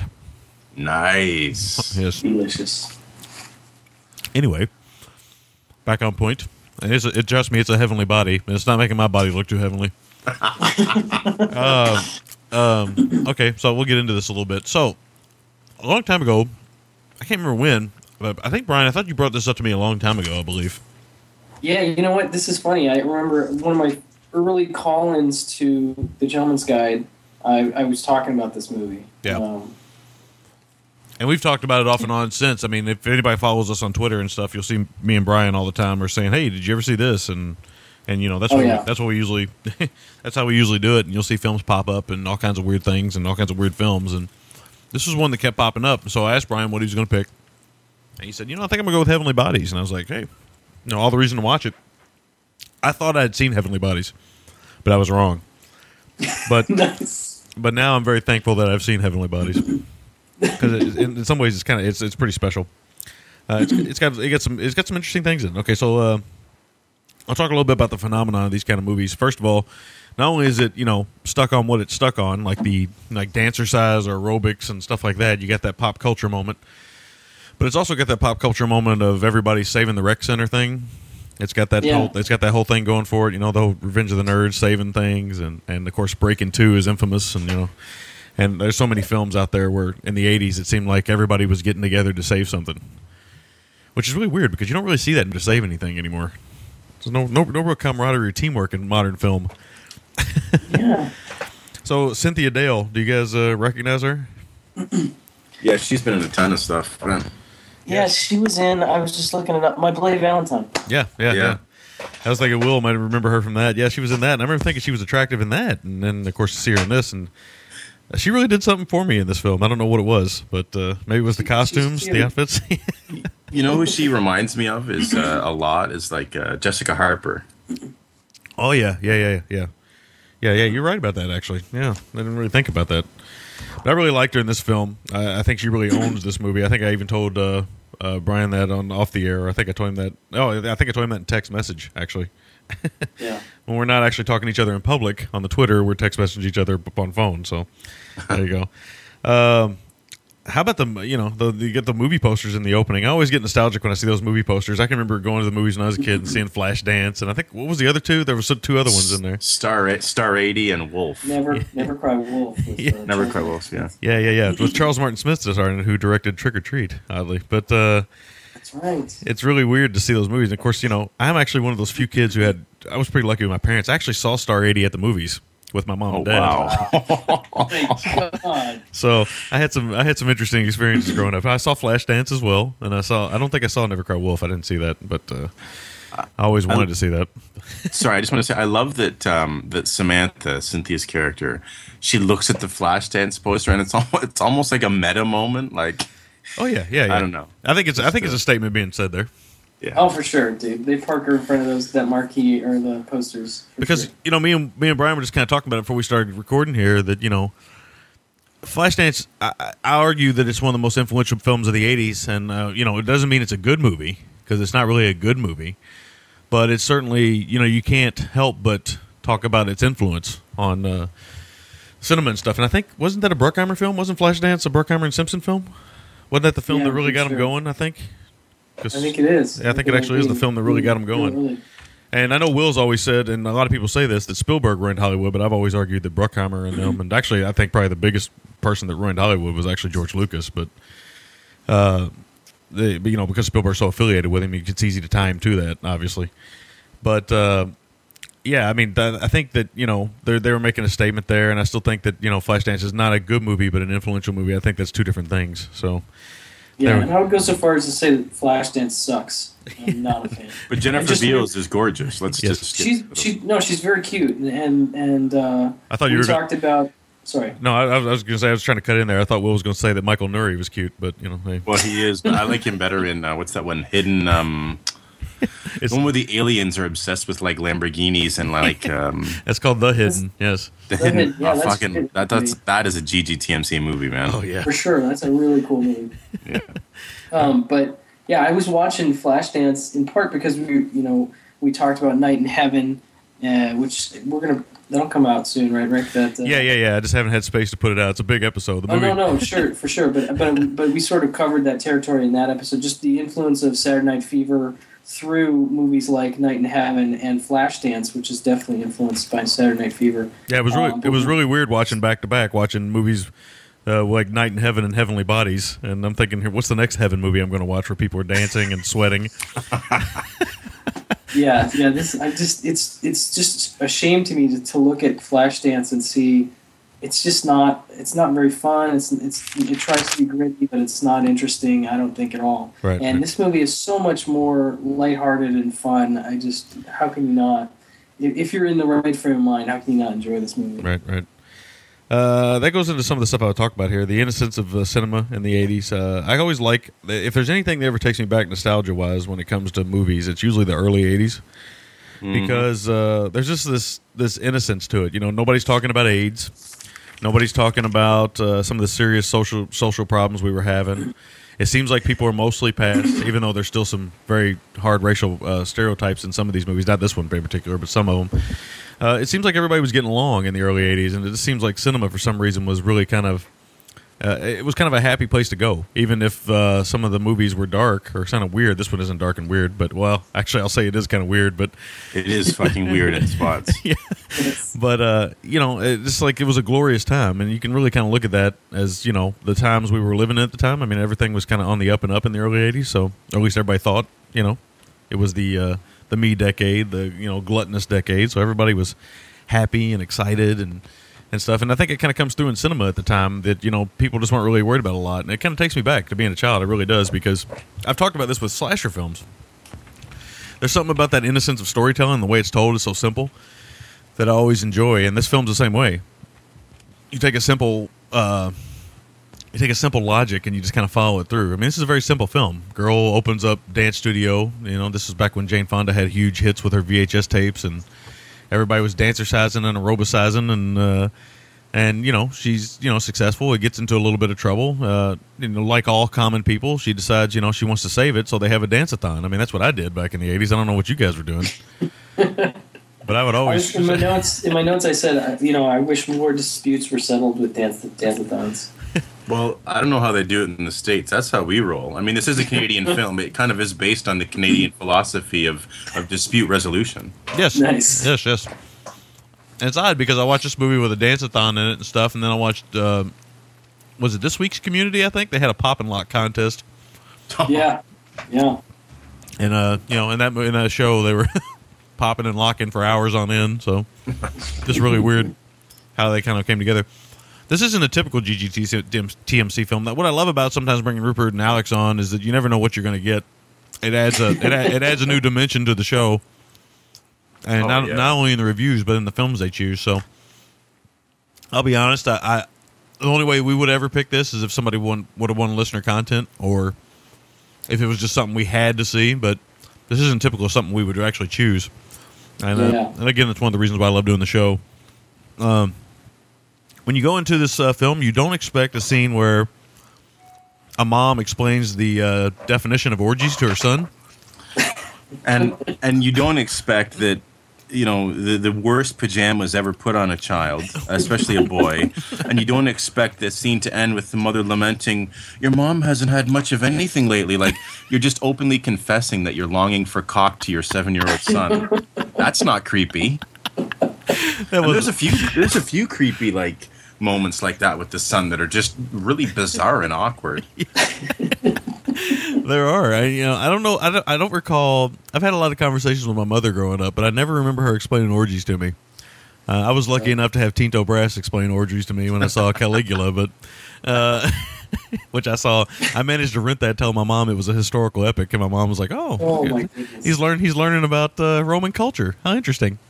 Did you rent Salon Kitty under the same premise? Yeah, I don't think I ever got around to renting it. I've seen it recently, but I've never rented that one. But I would always do that to my mother. I was always very sly. I would always say, "Oh, this one's about, Caligula. He was a Roman emperor, and he did this and he did that." My mom was like, "Oh, my boy is so smart. I'm so impressed. I'm going to rent this for you. You're such a good kid." And I was like, "Yes." But it got more and more difficult when I would rent stuff like Sexual Encounters of the Third Kind and shit like that. So, alien porn even didn't get past my mother. So, what are you going to do? Okay, so football players. I'm going to have to say I think that was Large William in the front in the gray. I'm not positive, but I've been around him and stuff. It looked a little bit like Large William. I'm just going to say that there. Well, I have to confess, the cat's out of the bag. But I do want to say one of those football players looked like Mike Abbott, who always plays the second or third villain in Indonesian action films. He's the guy that has a mustache and he's really big. Oh, yeah. And he's always in Indonesian films, man. It looked like fucking Mike Abbott. I wish it was Mike Abbott, but I don't think it was. All right, so I have to let both of you guys know that you both bring out the beast in me. Oh, man. What a song. Yeah, one of my favorite scenes in the whole movie, and you'll hear me talk about it more. One of? Yeah, one of. That cross-cut scene between where they're working out and he's fantasizing about sex, and obviously either the scene is real, which I think it is, or he's fantasizing about it being real. And I really like that scene a lot. I like the cross-cutting between the exercise, the sweaty exercise, and of course the sweaty sex, because it is pretty sweaty. Oh, yeah. And of course the Bonnie Pointer song, which if everybody sticks around, they'll hear at the end of the show today. It's really kind of special, and I really like that scene. That's probably my favorite scene in the movie, so I'll probably talk about it more a little bit later. So, but most people don't know this actually, but Brian does now, and actually Alex does now too. That a requirement to get into the GGMTs means you actually have to take classes like these, just like those football players. And you have to have half shirts. It's very important that you. It's very important that you. You don't want to groom the back hair too much. You want to be careful there, but you got to take these classes. Also, very weird scene. In modern society, do you think a female ran business, they would hire a female stripper to come in and taunt a bunch of football players? Well, not just that, but I love that it's like this leather S&M stripogram where all it really was, I mean, especially if you're starting out with business, call me nitpicky, but I think hiring this S&M stripogram to get naked in your class probably isn't the most cost-effective way of telling the guy to fuck off, but makes for a great spectacle. Yeah. Well, I was going to say in my notes, I love the tradition in 80s films of the gorilla gram, or the stripogram. That's the kind of stuff you saw in movies a lot, and that you don't feel like they put in movies anymore. And I always thought that was kind of funny. Well, the gorilla gram that he sends is actually pretty funny. Yeah, not only that, not only that, but I mean, it's just that kind of sexual escapades in the 70s obviously were pretty abundant, and I kind of love that sex is it's really frowned upon now in modern cinema. It seems like you can blow people away, you can do everything, but you can if you start getting into weird sexual situations, it immediately turns stuff into stuff nobody should see. Especially American cinema. I don't know. And I guess Canadian cinema, you could say this too, because it's North American cinema. But it seems like, as I've always said, the Europeans and it seems like every other country, sex isn't that big an issue. Now, obviously, that doesn't mean take your kids out and show them fucking porn. But it does seem kind of weird to me. I grew up with a lot of sex in movies. It's the 70s and the early 80s. I mean, there's a lot of sex in movies. Let's be honest. Revenge of the Nerds is a total sex movie. Oh yeah, Porky's. One of my favorite movies of all time is Porky's, and that's all about getting laid. I mean, many of those movies I love those movies actually. And I talked about that when I watched Weekend Pass. I mean, I love those movies where a bunch of guys get together just to go lose their virginity or something, because it's kind of like a rite of passage, right? And you saw a little bit of resurgence of that with American Pie and things like that, but it's so weird to me, and this is just another example to me of how sex has been taken out of movies. Like, it seems like they put sex in movies only when it's like an erotic thriller, or it's blah blah blah. There's not movie. To me, this movie is as much about sexiness as it is about dancer size or whatever you want to call it. Well, I was going to say, Rick, you were talking about the innocence of 80s cinema, and a movie like American Pie and its descendants, I feel like it's much more mean-spirited in a lot of ways than, say, a Porky's or Revenge of the Nerds, I think. I mean, those movies have some meanness in them, but they're ultimately sweet films. Right. And I really miss that. I don't know why that went away. I guess we're becoming more cynical as a society or whatever. Oh, for sure. It has to be that. It has to be that, I think we're very Puritan down here in the States. And, of course, I mean, as we go along here, it's like, I think people are so worried about their teenage boy, and rightfully so, teenage boys and girls getting pregnant before their time and things like that. They feel like if they show them all this sex, that, that's going to happen. But I got news for them. When you're a teenager, trust me, the thoughts of sex, they come pretty naturally. You don't really need movies to think about it. I don't know about you guys, but when I was growing up, I didn't need a lot of movies to remind me that I thought some girl was hot. Once I woke up one day and said, wow, that girl's got a nice ass. And I thought, why the hell am I thinking that? Girls are gross. You just have this sudden realization all of a sudden that, like, whoa, something changed really quickly. And, it didn't take movies for me to realize women. It took, women for me to realize women. So I just find it odd that, they take all that stuff out. And it's probably my biggest complaint about modern cinema is the lack of sexiness in modern cinema. I just don't think cinema is very sexy anymore. No, I agree. This is my opinion, but, you get the occasional one. You get people who do it right, like Gaspar Noé and stuff like that. No, I agree. I absolutely agree, man. Yep. Okay, so... Again, I said Cynthia Dale makes this movie. I really do believe she does make it. I love her charm, her kind of innocence, and her kind of, I loved everything about her character, Samantha Blair. I loved everything about her. I really got behind her in the film, literally. You loved everything about her, including the camel toe. Oh, yeah. Well, up to and including, in particular, the camel toe. Yeah. No, but she had some really nice outfits in the film. The nice, Well, listen, I don't want to go too much detail. This will turn into like some really weird podcast, but you get what I'm saying here. Do either one of you guys? I think me and Brian are similar in age or close enough. I don't know if Will actually. I don't know if they saw this or not. But do you remember back in the day when? And Brian, I don't know if you do either. But Showtime used to show those little aerobic shorts where they'd have women exercising in a white room on a spinning table. Oh, of course, man. Oh, yeah, you remember those, Will? I don't know if I ever saw that. I didn't have Showtime as a kid. We used to get some that it would just be blatantly on the girl's box, for literally like 45 seconds. Like there was like the white background. Yeah. And it was great, man. I spent at like 7 a.m. as I was eating my cereal for school, man. I'd watch that for a few minutes, roll into Care Bears. I think it was good. Yes, nice. Well, dude, I was just gonna say, think about like how many times you've seen aerobics on TV. I mean, I don't know if obviously there's still stuff where it's on, but if you think about scenes in movies where on the background somebody has aerobics on TV through the 80s and beyond, there's so many scenes I can think of where it's on TV. It was just such a proliferation of aerobic shows at a certain point. Oh yeah, aerobics was everywhere in the early 80s. Everywhere. It seems like I'm trying to give one of my dogs a treat, and he's a big dog and he was stuck in a corner of the room, so that's the one I was kind of angry at earlier. I always feel guilty, and I have to reward him because I was mean. Oh. And even though I didn't say anything to him, I actually just said it to you guys. Yeah, I know. I was going to say, I didn't think you did anything. On the air, everybody can just go ahead and say I'm such a weirdo. Anyway, I also like the sex scene involving watching the TV. Just so sleazy, man. Oh God, that was fantastic. It's like the Jackie of the monogrammed outfits. Who reminds me of like more milquetoast Alex Rocco. Yeah, he's such a scumbag. He's getting a blowjob from like his girlfriend, or he's getting a blowjob from his girlfriend. And he's watching her arch rival on TV with like the smirk on his face. Oh, such a sleazebag. I love it, man. Yeah. Well, and then don't they? Isn't there a point where they're now? You were talking about the sex scene, Rick. Is that the one where? Because there's a couple sex scenes, but the one where like he seems to be watching Cynthia Dale on TV as he's getting it on with his girl. Yeah, and Cynthia's thrusting. Oh yeah. Yes. Oh yeah.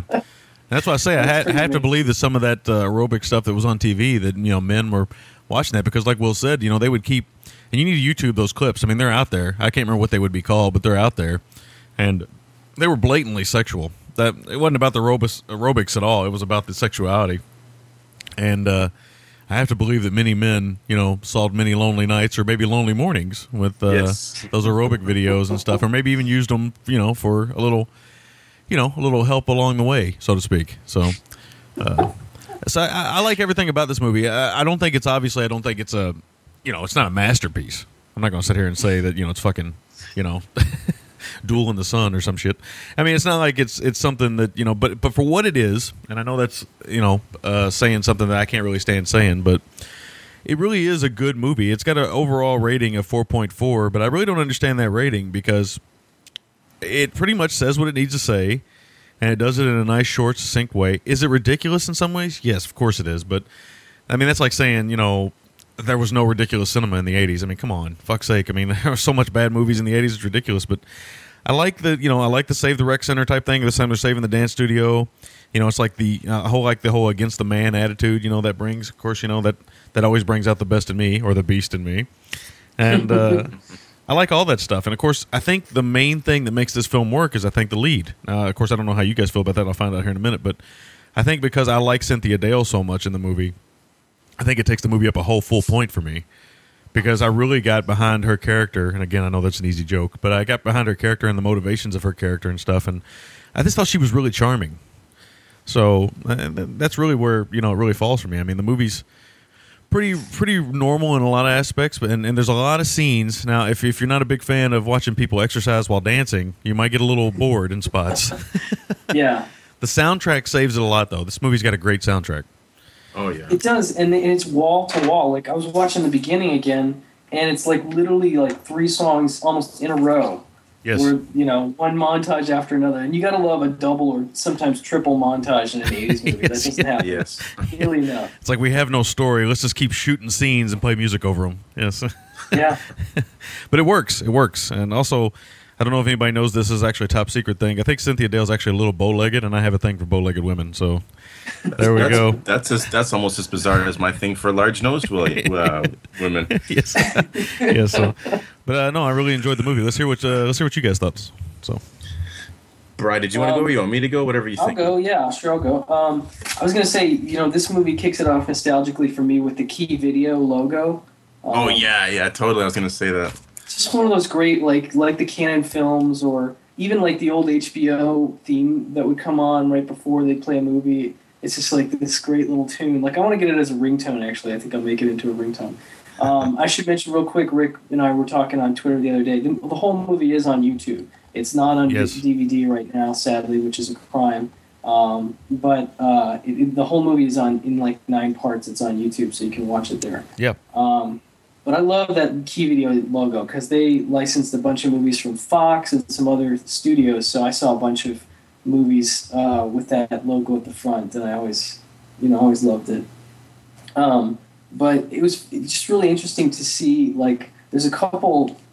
That great scene where she's getting into her gear in the beginning, and it was very much like the guy suiting up like a Rambo kind of. Scene. It just reminded me of that. Did you guys notice that scene? Oh, yeah. Oh, absolutely, man. I just thought that was a lot of fun. And I thought that the dancing in the movie is, like, way more entertaining than both Flashdance and, like, Night in Heaven. This male strippers Night in Heaven. I just found it pretty ridiculous. But sorry. I was just saying, whenever I watch aerobics films, I never ceases to amaze me that they're very sexual and kind of unapologetically like fun and innocent, but still very like pervy sexual, and also that in retrospect, I was saying to my wife, like, these films, they were about health and body and well-being, but the things they do to their spine and neck with these ridiculous flailing moves. I mean, it just kills your fucking neck, like, and your spine. Like, they curve things the way they shouldn't be curved. Yeah, no, I agree. It definitely looks uncomfortable, you know. But I gotta give little hats off to the choreography because, you know, it's clearly trained professional dancers because, like, in aerobics class, like, everybody's exactly in sync, you know, and they know the next move, and it's like this. It's almost like this neat sort of, you know, dance performance unfolding in front of you, you know. But it doesn't feel like an aerobics class at all. But I think that's still entertaining. But I was doing some research on box office. You know, we were talking about the phenomenon of Flashdance, which came out, it looks like, in April of '83, and it grossed almost $95 million. Wow. What was it? I had to step away for a second. What was that again? Flashdance made $95 million at the box office. Oh, yeah. Yeah, 95 and 83, and then Breakin' made $36 million in 84, and this came out, it's listed as 84, but on IMDb it said it came out in February of 85. Yeah. So, I mean, clearly there was, you know, this fad / Flashdance influenced movie was pretty hot at the time, but I didn't realize just how much money, you know, Flashdance had made. And then you see, like, the knockoff sort of films, like, not knockoffs, but, like, there was Perfect with Travolta and Jamie Lee Curtis, which I have a weak spot for. It's not a great movie at all, but I have a weak spot for. Understood. It's a weird aerobics movie / thriller. Yeah. It's a weird movie. Well, and then you've got, you know, stuff like Girls Just Want to Have Fun, which is very much a dance-oriented movie in 85. Well, when it comes to dancing and movies, and I'm not the authority on this, I like musicals, but I don't really care for the dancing. I care more about the music. But it's weird. Movies always go in fits and starts with this kind of stuff. I mean, the Step Up films have been successful, too. And I don't know anybody that's actually seen them outside of Emily and Erica, but evidently people go see these things. Yeah, no, I heard Step Up 3D is pretty awesome. I've seen Step Up 1. It's pretty ridiculous. Wow. That movie and like Center Stage. If you guys haven't seen Center Stage, that's a bit of a guilty pleasure. It's terribly bad, but entertaining. More recent dance film. It's no going coconuts though. No, it's no going coconuts. I don't know if I've dropped any of the going coconuts on William yet. I don't know if I've done that or not. So. He needs to see it. I don't know. That sounds familiar. What's I might have seen it. It's the Osmond movie. Maybe I haven't seen it then. Yeah. Donnie and Marie. It's pretty entertaining. I have to say. It's horrible. Terribly. I just got a poster for it in the mail last night. Like, actually. Nice. The poster was on eBay for like $1. I'm like, I can't not get this. This is too good a poster to pass up. Sweet. But anyway, I noticed there was even like, you know, It's Flash Beagle Charlie Brown came out in 84. I don't know if you guys ever saw that one. No, I did not. I'm not sure. I've seen a lot. I'm a big Charlie Brown fan. Too. I don't know, man. I'd have to look into that and see if I have. I just thought that's the proliferation of Flashdance. Mm-hmm. And then we've talked about on the show before things like Death Spa and Killer Workout. Yeah. You know, Pulse Beat, which is coming down the pipes at some point. Yes. Yeah, I was going to mention Pulse Beat. That's got to be mentioned for sure. Did you guys notice that the hair and makeup guy, when Cynthia Dale's on the TV show, at one point he stops her and says she needs a touch-up? This guy looks like a wharf fisherman. Like, yeah, he does. He had he looked almost like an extra in Deliverance or like a wharf fisherman. This big red fucking beard, man. And he's got like a little, you know, he's touching up her makeup with a little brush and stuff. It was just the funniest thing for me to see this dude.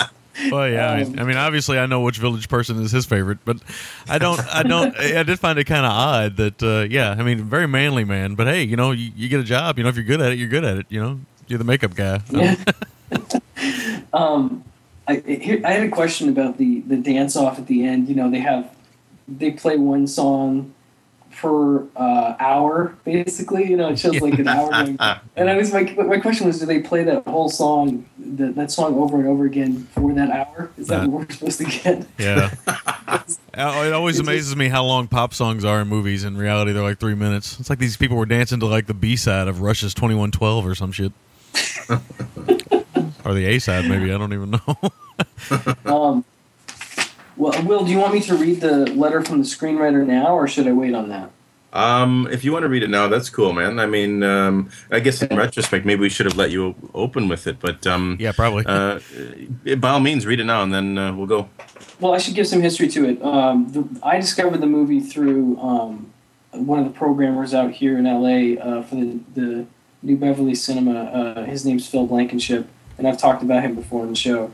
And he's a great programmer here, one of my favorites in LA. He does the midnight shows. And he's got a great knack for pulling out like 80s gems and horror films, and he's really solid. So anyway, I know he's a huge Heavenly Bodies fan, and he's played it a couple times as his birthday movie when he's had the opportunity to play a movie on his birthday. So I know he loves this film, and I twittered him that we were going to be covering it, and he said, "Oh, I've got a letter from the screenwriter that I read before one of my screenings," and so he emailed it to me, and I totally wanted to just read it. I guess this guy would be Ron Bass, because it's not Larry Dane, the director, and he's the only other credited writer. So, but it's an interesting letter. I just thought I'd read it for the listeners. So he says, so this beginning it's an intro to a screening at the New Beverly, so that's why it's worded the way it is. But he says, if you're in the audience tonight at the New Beverly Cinema to see Heavenly Bodies, then you probably have some idea of what you're getting into. This is more than I could say in the early 1980s when I became involved in a movie that, to my continuing astonishment, I've not been able to shake off for 25 years now. It began as these things do with lunch, in this case with a Toronto actor named Larry Dane. I was a freelance magazine writer at the time with a secret yearning to write for the movies. Not so secret, actually. I confided to Larry any number of times. As it turned out, he was an actor with aspirations to be, what else, a director. Together, the two of us collaborated on a script about a ruthless paparazzi photographer who, of course, gets mixed up with a celebrity and murder. To my surprise, we almost immediately optioned the script to a young producer named Robert Lantos, recently relocated from Montreal to Toronto. I remember he and his partner, Stephen Roth, had offices on either side of a secretary who looked wonderful in a mini-skirt but could not type. In the midst of our paparazzi photographer epic, Larry started to talk about an idea he had for a movie about 3 young women trying to start up their own workout club. He had made the mistake of seeing Flashdance, a movie that had become something of a phenomenon and had been originally written by another Toronto writer, Tom Headley, a guy we both knew.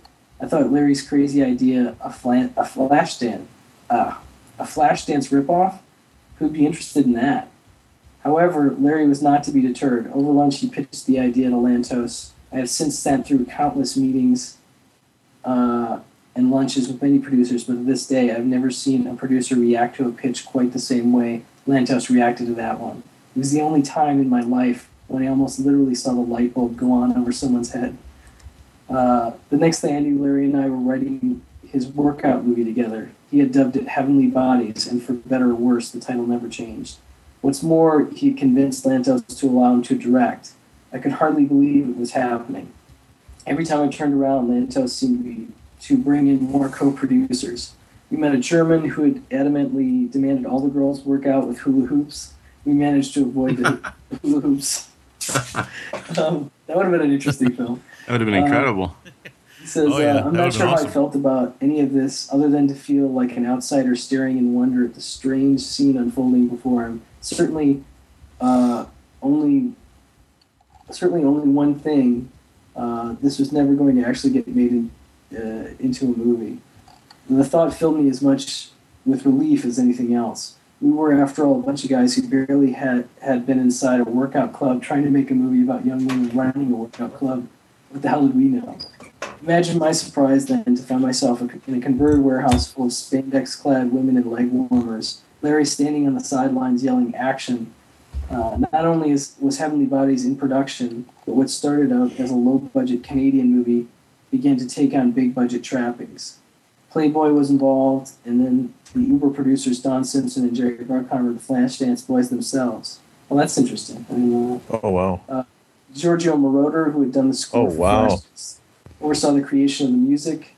The fabled MGM original home to the likes of Clark Gable and Judy Garland was going to release the film on more than 1,000 screens. Music scenes were reshot to give them more production value. People connected with the movie began to talk in terms of Cinderella's story and the little movie that could. That talk evaporated as soon as Heavenly Bodies opened in the midst of a howling blizzard in February 1984. Interesting. Lantos phoned to report box office disaster. How is he handling this, I wondered. Well, he said ruefully he would not be making his next movie for MGM. For me, the movie's release was complicated by the fact that by the time it came out, I had become the movie critic for the Toronto Star, Canada's largest newspaper. I remember gathering my family and the dog in front of the television set on a Friday evening.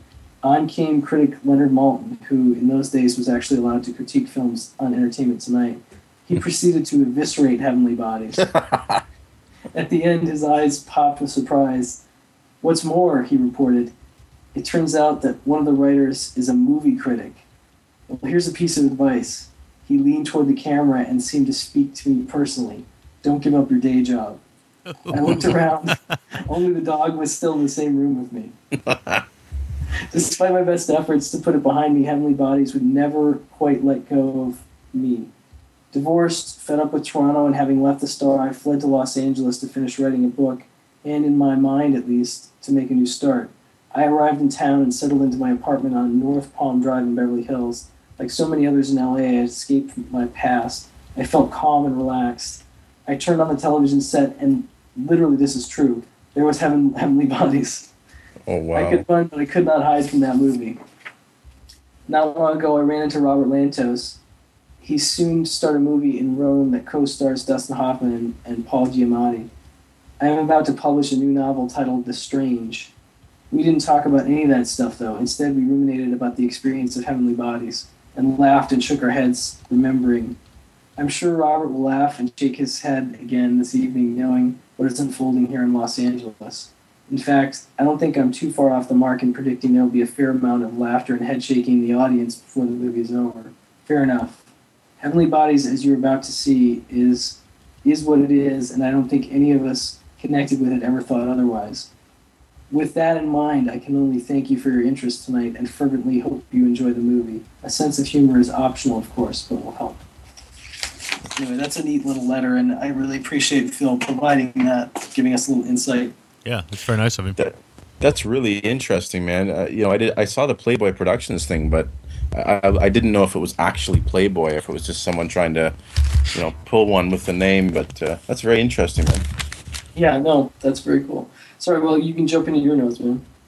Okay. Yeah, so it's Canadian, and it's shot in Toronto. And actually, ironically, where the, what's the guy, the monogram douchebag, what's his name? Jack something. Jack Pearson.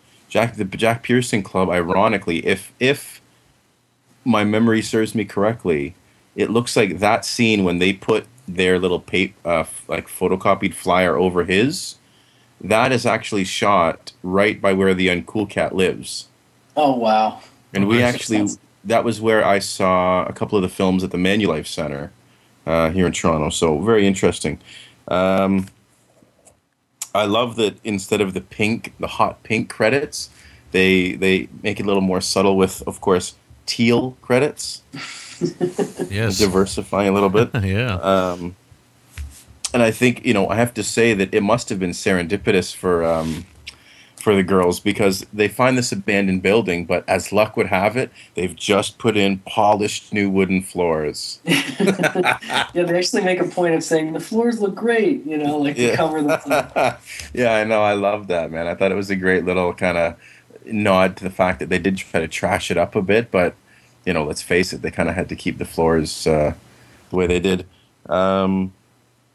5 minutes and 41 seconds in, and of course, true to form with the Robosploitation films, we get our first camel toe shot. Yes. 5:41. They don't waste any time. No.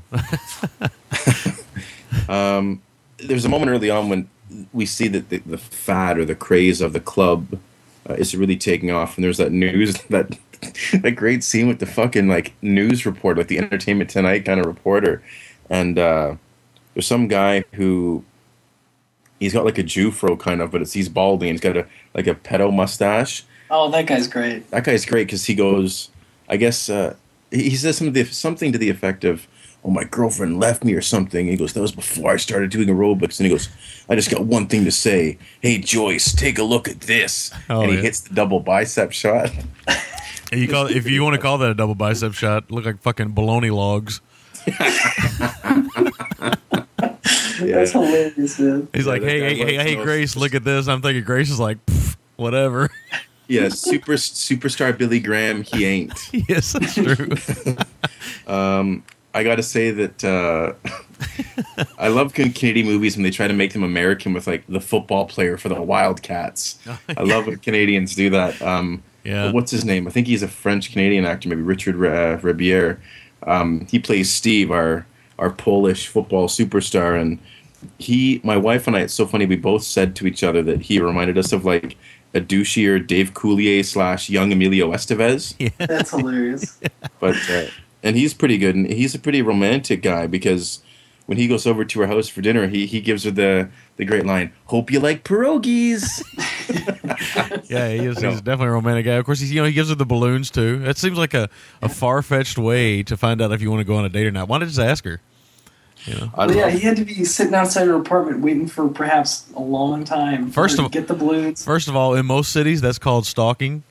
When you're sitting outside of a person's apartment and they have a small child, that's called stalking. I don't care what fucking world you're from. That's stalking. That's right. But then he asked her to release the balloons to say yes, and I'm thinking, dude, you went all out. I love that they gloss over the fact that, okay, so she's got all these balloons, and she has a young boy, and the boy says, "Mommy, can I have one balloon?" And you don't hear her say anything, then you just see the balloons get all released outside. It's like, you fucking bitch, your son asked for a balloon. Yeah. You just shafted him. And kind of the great thing, too, was that, he stops in the middle of traffic and screams, like, yeah! Yeah, he goes, all right!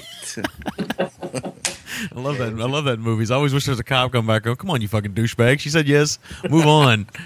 Yeah, I know. I'm trying to see what this note says. I must have been excited or something. That's easily possible with this movie. Eve, what does it say? Eve? Oh, Samantha. It seems like a lot of times when she was trying to convey like confusion or anger or contempt, she just had, again, the fart face came back, like she's trying to figure out who farted. Yes. It's pretty great. Yeah. I have to say, I definitely wasn't as enamored with her as much as you guys were. Uh-huh. I really liked the movie. I in spite of her, not that she was terrible, but she was good, but I didn't like her as much as you guys did. Yeah. Well, I mean, it's obvious. You like you liked our football player more than you liked Samantha, so that's okay. That I did. I like the Polish rifle. Who needs Ron Jaworski? Yeah. Hope you like pierogi. Hope you like. Yeah, we're gonna see his pierogi in a minute, man. Some of those short shorts he was wearing. We talk about. How about those like humpy push-ups that she makes them do? Oh my god, those things are hilarious. Anyway, sorry. No, it was fantastic, man. And my wife pointed it out. Like, there's a scene when they're on the floor doing those, the humpy push-ups, and there's like the black guy in the back, and my wife was convinced that he was looking at like the guy's junk in front of him because he's like laying in like the playgirl pose, looking at both of them. And my wife's like, "That guy's totally checking out their junk in those shorts." And I like rewound it, and I was like, "Oh, I guess you're right, honey." Good eye. We talk about spaghetti sweat. In this film, there is, of course, maple moisture. Yeah, I guess that's the name for our Canadian sweat, the maple moisture. And it's great because there's this one like slightly cougish woman in the red, and she's really got the maple. She's the one that's curling with the barbell. I don't know if she's just fucking soaked, man. Yeah. It was great. I love those scenes of all the wet bodies and stuff. I know it sounds perverted, but I really do love that stuff. There's a scene, too, where they come to her and tell her about, getting the TV show, and she's half in and out of the shower, and I don't know, something kind of hot about, this woman coming out in just a towel, and, she's already kind of moist and sweaty, and she's getting ready to get in the shower, and you got all these other females. I don't know. I'm just being a dude there, so... Well, there's a whole lot of gyrating in this movie. Yeah, yes. Oh yeah. One of the key words on IMDb should be gyration. Yes, I agree. And I'll tell you what else I love is the man boy, the Vietnamese man boy that works out at the club wearing the white Daisy Dukes and the Uggs. Yes. It's like, where the fuck did he come from, man? That's a good question right there. But he you can see he's got a warrior's spirit, because at the end of the film he's one of the last 3 or 4 guys left. So, he believed in Samantha Blair. I always love in these films the aerobics, like the dance off or the aerobics off. Like in Pulse Speed, it's like the 7 different events, including the most intense stationary bike off in the history of cinema. Yes.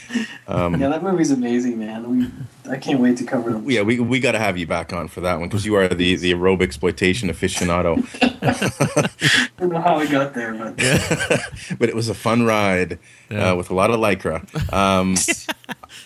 I don't want to be politically incorrect, but I don't see any other way to put this. I love the black bull dyke that Samantha's friends with, who always seems to be the fill-in for a man in her life, like when she needs to be consoled, when she needs help moving something. Yeah.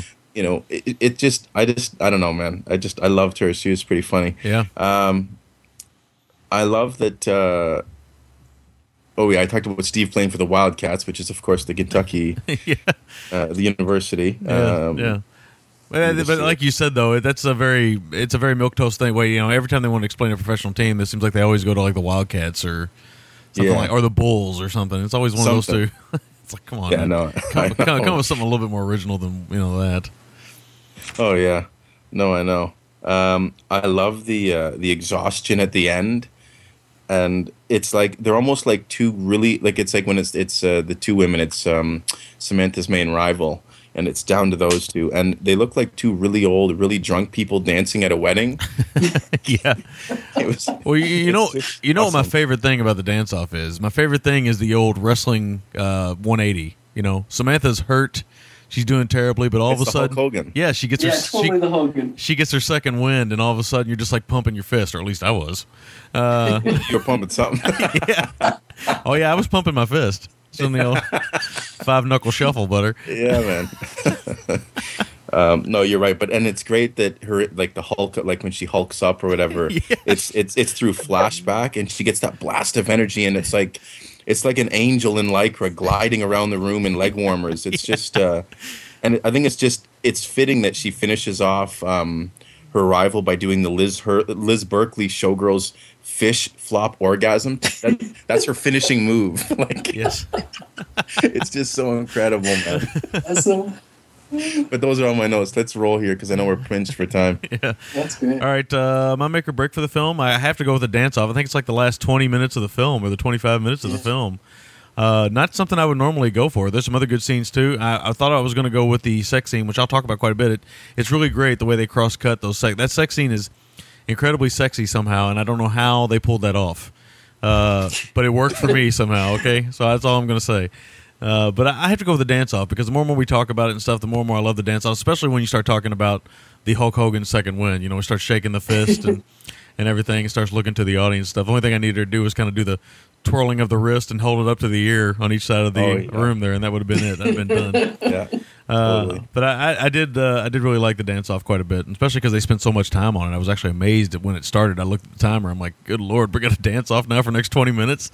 Yeah. But they mix in some good drama in there, even though it is kind of cheesy in spots. My MVT is Dale, Cynthia Dale. So I liked her a lot in this movie. Again, I'll say it for easy joking. I got behind her character quite a bit, and I just enjoyed her, man. There was something innocent and charming about her to me that just worked.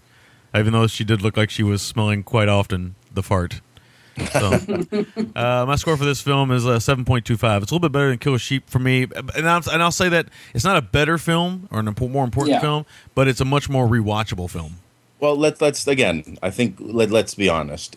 If a film, I think the way we talk about films is we judge them on their own merits. Yes. Yeah, certainly it doesn't have the cultural impact of something like Killer Sheep or whatever, but if for what it is, does it pay off? Absolutely. Yes.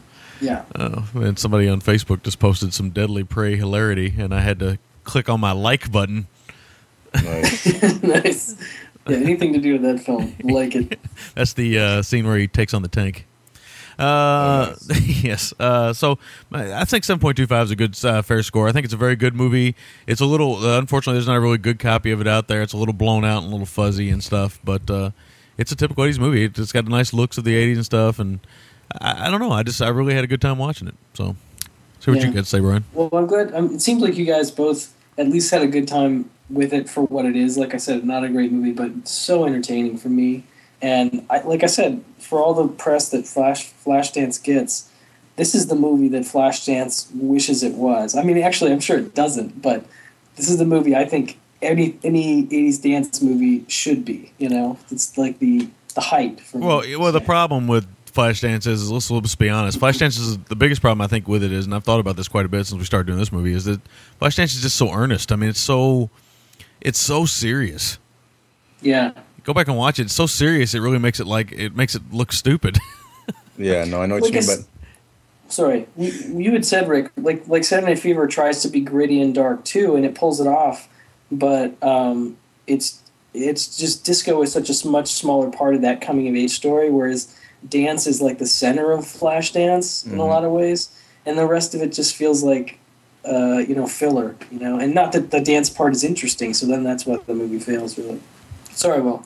Oh, that's okay. So my make or break is the make me feel like a beast scene. Just brilliant stuff, man. Brilliant stuff. Nice. MVT is just the fad itself. I mean, I said to my wife again, it's so strange that this became such a thing, that there was like this little subgenre of movies, and I just think it's such a time capsule of the 80s, mid 80s, early 80s. It's really wonderful. I give it a 7 out of 10. Okay.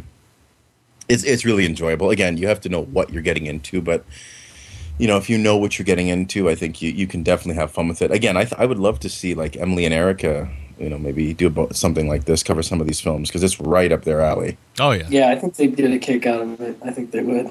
Yeah, because they, especially Emily, because she understands the cheese factor. I think she'd really dig this one. Oh yeah. Yep. All right, so that is our review. Oh, sorry. Bri didn't do his stuff. Oh, fuck that guy. No, I'm sorry.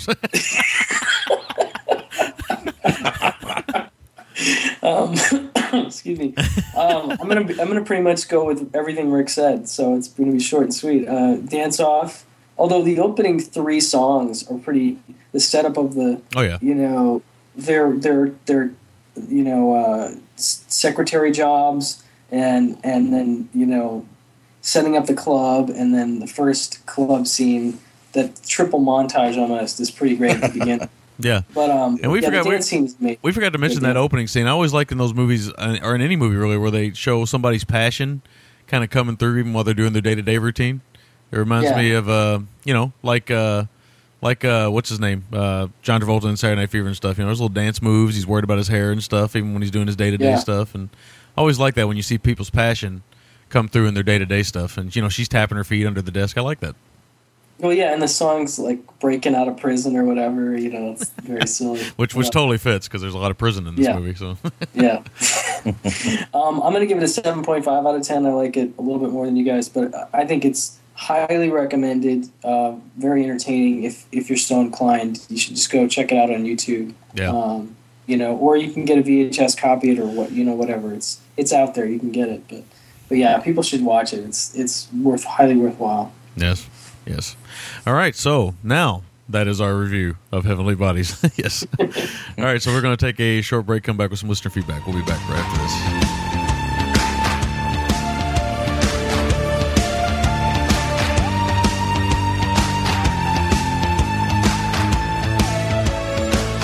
this. In a world that produces thousands of movies every year, many are terrible. For the movie viewer, these are dark times. From the internet comes a mystical and powerful force. It is called Movie Meltdown. Armed with the power of smart-ass comments and reckless abandon, a young group of rebels is the only hope to conquer the forces of evil that would destroy the planet Earth. This summer, experience the magic, the mystery, the adventure of Movie Meltdown. If you dare, look for it at MovieMeltdown.com or come search for it in the iTunes Store. Movie Meltdown. Coming soon to a listening device near you.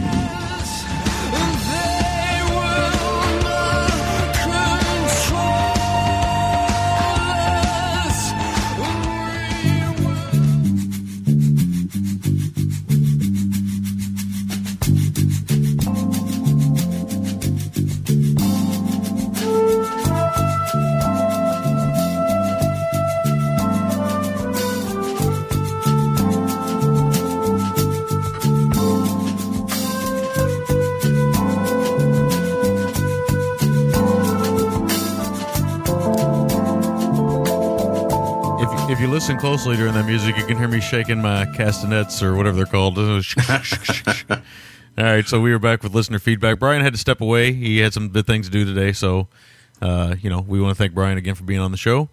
Just to let you guys know, he did step away on feedback because he didn't want to be part of it. He just had to step away because he had some business to do. He loves all you guys, as you know, so that's all I want to say about that. We don't have much feedback this week. I think we might have blown our load last week with an hour and 20 minutes of feedback, but that's okay. An hour and 20 was longer than that, wasn't it? It was long. Let's just say that. It was definitely massive. Yeah. So we got a little bit of feedback this week, though, so let's go ahead and get into it. Let's do it. First one off the air. I just want to. Carl had sent us an off-air note, and certainly it's our pleasure. You're a friend, so anything we can do to reciprocate to your support, we'll support. So our pleasure. Next one is from a very good friend who goes by a lot of different names, which he'll reference at the end here, that being Michael. It says, "Dear gentlemen, I'd be remiss if I didn't wish you all a heartfelt congratulations on reaching such a milestone last week." Sorry, I just realized I totally cut you off with the Carl thing. Anything you wanted to add? No. I just said, basically, I feel the same way. Thank you, Carl. Don't worry, buddy. It's the feeling's mutual. And yeah, he wrote, actually, we'll say that he posted a review on the blog over there. Very, very good stuff. Mm-hmm. Very good stuff. I put off getting back to Michael, I put off sending this email as I figured with the trilogy you were covering and the massive amount of correspondence you were likely to get, you'd be lucky to get the show in under 4 hours. And I was right. So let me take a moment to express my sincere appreciation for the hard work and devotion that you display each and every week, bringing what is beyond a doubt the best film talk in the podosphere. I'm not just saying that either. I listen to a shitload of movie podcasts. I knew after I discovered you a year and a half ago that this show was something special, and you've expanded it with the help of Rupert and Piccolope Loaf. That's the wild animal that tigers attack, the piccolope, when they want a little bit more of a bitter, salty taste. Yes, to a program that is truly phenomenal. If circumstances in my life ever change where I need to trim my podcasting listening down to one film show per week, rest assured it will be yours. Nice. As that is not the case right now, let me take time to thank you for the other awesome podcasts your show has led me to. Show, OTC, Chinsuka vs. Punter, Paleo Cinema, Girls on Film, and several others. Also the wonderful people I've become friends with by becoming involved in your community, like Emily, John, Paul, and of course my heartthrob, Dr. Zom. Everyone has been great. The films you've led me to and the great joy you bring me each week cannot be underestimated. I know I'm not alone in saying this. It's been a hell of a ride, boys, and I'm strapping myself in for 1,000 miles more. Nice. Peace. Michael A., Yakuza Meshuggah, Malman 50. I should really fucking settle on one handle. Sweet.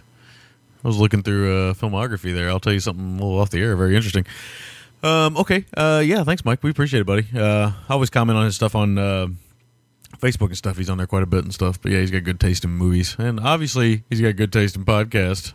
So yes. We appreciate it. Is that the only email we got this week? That is it. The Lonesome Dove. So let's get into our voicemails. All right, here we go. And then, of course, thank you, Michael. Yeah, thanks, Mike. Strong passion for film, so we appreciate it. Yep, we do. All right, first voicemail. Here we go. Well, hello, William and Rick. And on this episode, the Undefeatable Butthorn episode, Alex. So this is Metal Mikey calling in once more. That's right, the Vienna Prince calling in once more, representing with his enormous backpack, whatever. Anyways, I know, actually probably today, you have recorded the milestone 100th episode of Gentleman's Guide. Well, I already gave my little piece of feedback on that, so congratulations again. You forced it out of me, bastard. Lovable bastards, though. Anyways, just a few notes on the episode. And when you were talking about recent viewings, and I believe it was Alex talking about a Nero film, Franco Nero, I couldn't help but notice in the background that audibly Landon was actually getting audibly excited at the mention of Franco Nero. So, Rick, you know what? Yeah. I guess that's a sign that the apple really doesn't fall far from the tree after all. Yes. And as for the coverage of movies, you know what? Both of them do sound primed for action or attraction coverage, but honestly, I probably am more excited about the Godfrey Ho vehicle, Undefeatable. Why? Because I've not actually seen a Godfrey Ho movie. Oh. Period. At least as far as I know, I've not seen a Godfrey Ho movie.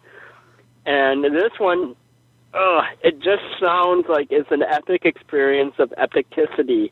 Yes, I made that word up on the fly. Nice. What you gonna do about it? But yes, and also it's like I keep saying, I'm not sure actually on other shows or on my show. There is a lot of Cynthia Rothrock I should cover. To this day, I still live with regret about my confusing Mimi Lyceos with Cynthia Rothrock based on that one cover. Come on, look up the cover of Streets of Rage. Tell me they don't look alike on that picture. Seriously, just tell me that. But also, I did want to throw in my nod to William for his excellent TIFF coverage. I just didn't really get to feeding back on those because it's just like I listened to them all on one day in a row, and I'm sort of thinking, well, when am I going to actually see these movies when on any sort of like theatrical coverage? So again, William, you did an excellent job. I especially love the Man on the Street episodes where you are pretty much frantically navigating your way around Toronto while still giving a cohesive review. Very impressive. But anyways, you all take it easy. I will talk to you again later. And again, congratulations on the 100 episodes. Adios. Whatever. Bye. Mikey there. So you're rambling there a little bit toward the end. We appreciate that. And I can see where Undefeatable might be more Action Attraction than Bulletproof, although I still have to believe that both of them could be well covered on Action Attraction. Absolutely. Mikey, thank you for the kind words. And everyone seems to think I must be grossly out of shape or something. As we see by Zom's voicemail coming up here soon, walking and talking can put you out of breath a little bit, man. Oh, yeah. More than it sounds. I'm in reasonably good shape. Not to say I could run a marathon, but, I'm not some fucking Jabba yet, man. Streets of Rage, yes. Mimi Lyceos does look like Cynthia Rothrock on that cover, so I can see where you got the confusion there. Other than that, thanks as always, Mikey. The Viennese Prince comes correct. Yes, as always. Good old Mikey. Okay, next voicemail.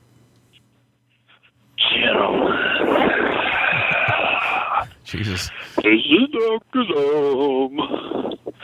Inspired by Large Williams' Man on the Street. Feedback from this.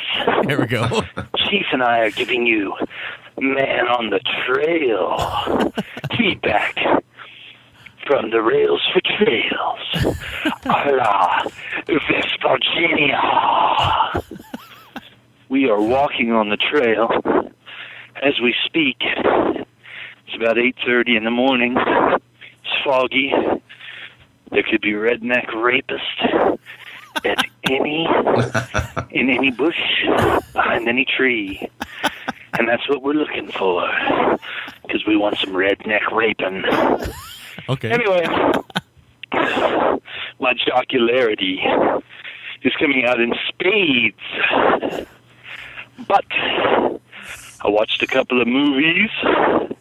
I watched one called The Killers with Katherine Heigl, who has some pretty goddamn big boobies, and I never noticed that. What? I mean, I'm not like a huge fan of hers or anything. I don't like her. She's got big boobies. Ashton Kutcher. I don't care how he looks. I don't care how much he works out. I don't care how much he takes his shirt off. He just comes off like a geek. You know what I mean, Daddy-o? Okay, that was the end of that voicemail. I think maybe he might have ran into the redneck rapist and he had to hang up quickly. He had to start running, man. But I know he took the old dog off the leash and ran, but I think he actually jumps right back in with his next voicemail, doesn't he? Yes, he does, right here. Okay. Wait a minute. Just wait a goddamn minute. Who do you think this is? Do you think this is Emily? Does this answering machine think that they can cut off Dr. Zom? Well, I walked a few more paces, and then I decided to call back and speak about Ashton Kutcher. Okay. Ashton Kutcher is not an action star. Ashton Kutcher isn't even, I don't know. He just comes off as a geek. I did not really watch the '70s show, but he still just comes off as a geek. But that's enough of that. That movie. I mean, I'll tell you what. It was semi-entertaining. I didn't think it was as horrible as I thought it would be. Watched the one about the get the British drugged out rock star to the Greek. It was okay. Had some funny moments. I don't like Puff Daddy, but he had some funny moments. Enough that I can say that he wasn't totally horrible. But that movie was just okay. I watched a French movie that I can't even remember what it was called. So we won't go too far into that. Nice. But it was pretty good. So anyway, the guys at the fire department, I think, are laughing at me. Maybe. Maybe not. I'm not going to hang around here to find out. Because I'm packing. And when Tom's packing, there's only two things that can happen. And I don't even want to think about it. What? All right, we're getting ready to get in the high brush here. And I'm getting a little out of breath. Yeah, you can tell. This is Dr. Zoom. And this is Dr. Zoom on the trail. Man on the street, man on the trail. Here with Chief Dan. And he's sniffing some goose poop. And I have to say, on a Saturday morning, good Saturday morning to all you gentlemen and ladies. And All right, so you can definitely hear there that even Zom has issues walking and talking after a while. And Zom's a fit man. Yes. But I do know what you're talking about. I know there's been lots of times where I'm walking and talking with somebody and we'll walk a long distance, and by the time we get, halfway down that long distance, I'm already huffing and puffing a little bit because I'm like talking and trying to breathe at the same time, and I'm not in the greatest shape, I'll admit that, but still. And then walking up and down steps and talking, even worse. Oh, yeah.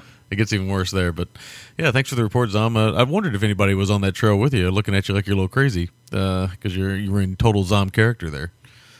The fireman watching you there. I wonder if those firemen had just the pants on with the suspenders and no shirt. Yes. I would have a feeling they might. If Mr. October was eyeing you there, man. Mr. October. All right, so that is it for our voicemail. We don't have any more, believe it or not. This might be the shortest feedback section since episode 1, where we had none. Yeah. All right, so we'll get into our pleasantries. Okay, Horror Hound Weekend rapidly approaching. November 14th weekend. Everyone almost is going to be there. Again, shenanigans abound. Good times will be had by all. Yep. Try to get there if you can. Make your flight and hotel arrangements or driving arrangements. Head over to palaver.com, where you can find all of your favorite shows, and all of our favorite shows for that matter, with a few, of course, exceptions. But yeah, great message boards over there. They're always very lively. Check out our sister shows, Show and OTC. Check out Family Movie Night, Chin Stroker versus Punter. And of course, it should be said that another show from across the pond, Cinerama, with Sir Ian Loring. He will be a special guest on the November 2nd episode of the GGTMC, and he's picked a tasty film to cover. Yes, he has. Also, check out 35mm Heroes, NOTLP, Girls on Film, The Big Red Podcast, Movie Meltdown, Paleo Cinema, the podcast that dreaded sundown, when they get back on the air. Mm-hmm. Cinecultania, V Cinema, Action Attraction with the Viennese Prince, Better in the Dark, the Gore Press Gorecast, Girls on Film, and anyone else or not Girls on Film, movies about girls, and anyone else I've forgotten. Check out paracinema.net for the genre magazine, nightmaretheater.blip.tv, and horrorcommentary.com. While you're at it, check out some of our blogs, including the titular theggtmc.blogspot.com. The rest of these are also followed by blogspot.com, which is Pickleloaf, or .blogspot.com, I should say. Pickleloaf, Rupert Pupkin Speaks, Deadly Doll's House, Rach on Film, Chuck Norris Ate My Baby, Death Rattle 13, Heaven's Trash, Lightning Bug's Lair. I believe almost all of those people are writing for our blog, so we're in good company, to say the least. Yes. I might do a piece actually with Aaron on some Kenneth Anger films. So nice. Gonna go back and forth. We'll see how it goes. Naked Eskimo, Big Suck Loser, Funky16corners.lunarpages.net, Region Incognito, Fist of B-List, And while you're at it, head over to CDB. That's Cinema-DE-Bazaar for all your hard-to-find genre needs. Promo code GENTLEMEN for 10% off your orders. And if you want something of the, I guess, white market, would that be the term, as opposed to gray market? Yeah, I guess so. OMG-entertainment.com. Very good friend Martin. GGTMC10 for 10% off your orders. Podcast Alley, we're getting slayed, so please go over and vote. It takes 1 minute of your time. iTunes reviews, Facebook, friend us all, join in the conversations. Twitter, which is twitter.com/GGTMC, /Large William, /Piccolo10, and /Bob Freelander. Yeah. And if you want to donate $500 of every paycheck to us, you can do it through our website. Yeah, and our blog spot. We can do either one. Yes, that's right.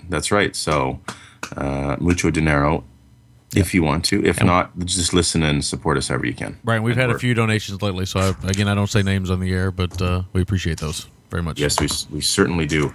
Now, what are you picking next week, my friend? You know what? I haven't even thought of it. You go ahead and go, because I haven't even, honestly, you just hit me between the eyes. I realized I haven't picked anything yet. Okay, I'll tell you my film, and I will say that after that, barring a scheduling thing where we're going to get a special Canadian guest from the downtown area on the show. If that doesn't quite work out in October, then we're going to... my programming for the rest of the month after this week is going to be a couple of my favorite horror films of all time in Halloween spirit. But next month, we're going to go to the drive-in, and I know one of our good friends, Mike Ensley, is a big fan of this film. I'm almost certain of that, actually. It is one of the essential drive-in films, but sadly, a lot of people haven't seen it, and I think that's a real shame, and I think I want to try to remedy that by talking it up next week. And this is, of course, starring, written, and I believe produced by Max Baer Jr., of course, he of Jethro of Beverly Hillbillies fame. Nice. And this is the one, the only Macon County Line. Nice choice. Yes. Nice choice. I'm thumbing through my notes here, looking through the films I have on a roadmap, trying to figure out what I want to cover. Let's see here. All right, let's do some... let's have some... God, man, I got so many to choose from. I can't make my mind up. That's the worst part about this. Okay, let's have some fun here. Let's go with Gary Daniels as the Kickbox Terminator. Yes. Nice. I've been meaning to cover that one for a while, so we'll go with little Southern sheriffs, little Kickbox Terminators. Yeah, I was gonna go with like Extreme Prejudice, but it was a little too similar to Macon County Line, so I went with Kickbox Terminator. So keep that one in your back pocket. I've been dying for you to pick that one forever. Well, I was getting ready to pick it, and then you said Macon County Line. I was like, maybe a little too similar. Not really. They're not really. Should have nothing in common actually, but the whole sheriff thing. And I know, man. The iconography. So I wanted to make sure I like to keep it as diverse as possible. So Kickbox Terminator is probably nothing like Macon County Line. I would say. Yes, I would say that's probably a safe bet, even though I haven't seen Kickbox Terminator yet. I haven't either. So, is this our first? No, it's our second Gary Daniels film, actually. Yes, isn't it? If we did Fist of the North Star. That's right. So, and then we've also talked about him through The Expendables. So, little Daniels love, which is certainly needed, man. Yeah. Just got to get some of these other guys on there. I almost went with the Jeff Speakman too, with The Perfect Weapon, or the Billy Blanks. Oh yeah, we haven't done. I'm saving. The Blanks is coming. Trust me. We should almost stack an Olivier Grunier and a Billy Blanks together, man. Yeah, the Blanks is coming, brother. Trust me. Nice. I got an ace in my pocket. Oh, very nice, very nice. All right, so I guess with all of that, we will say adios. Adios.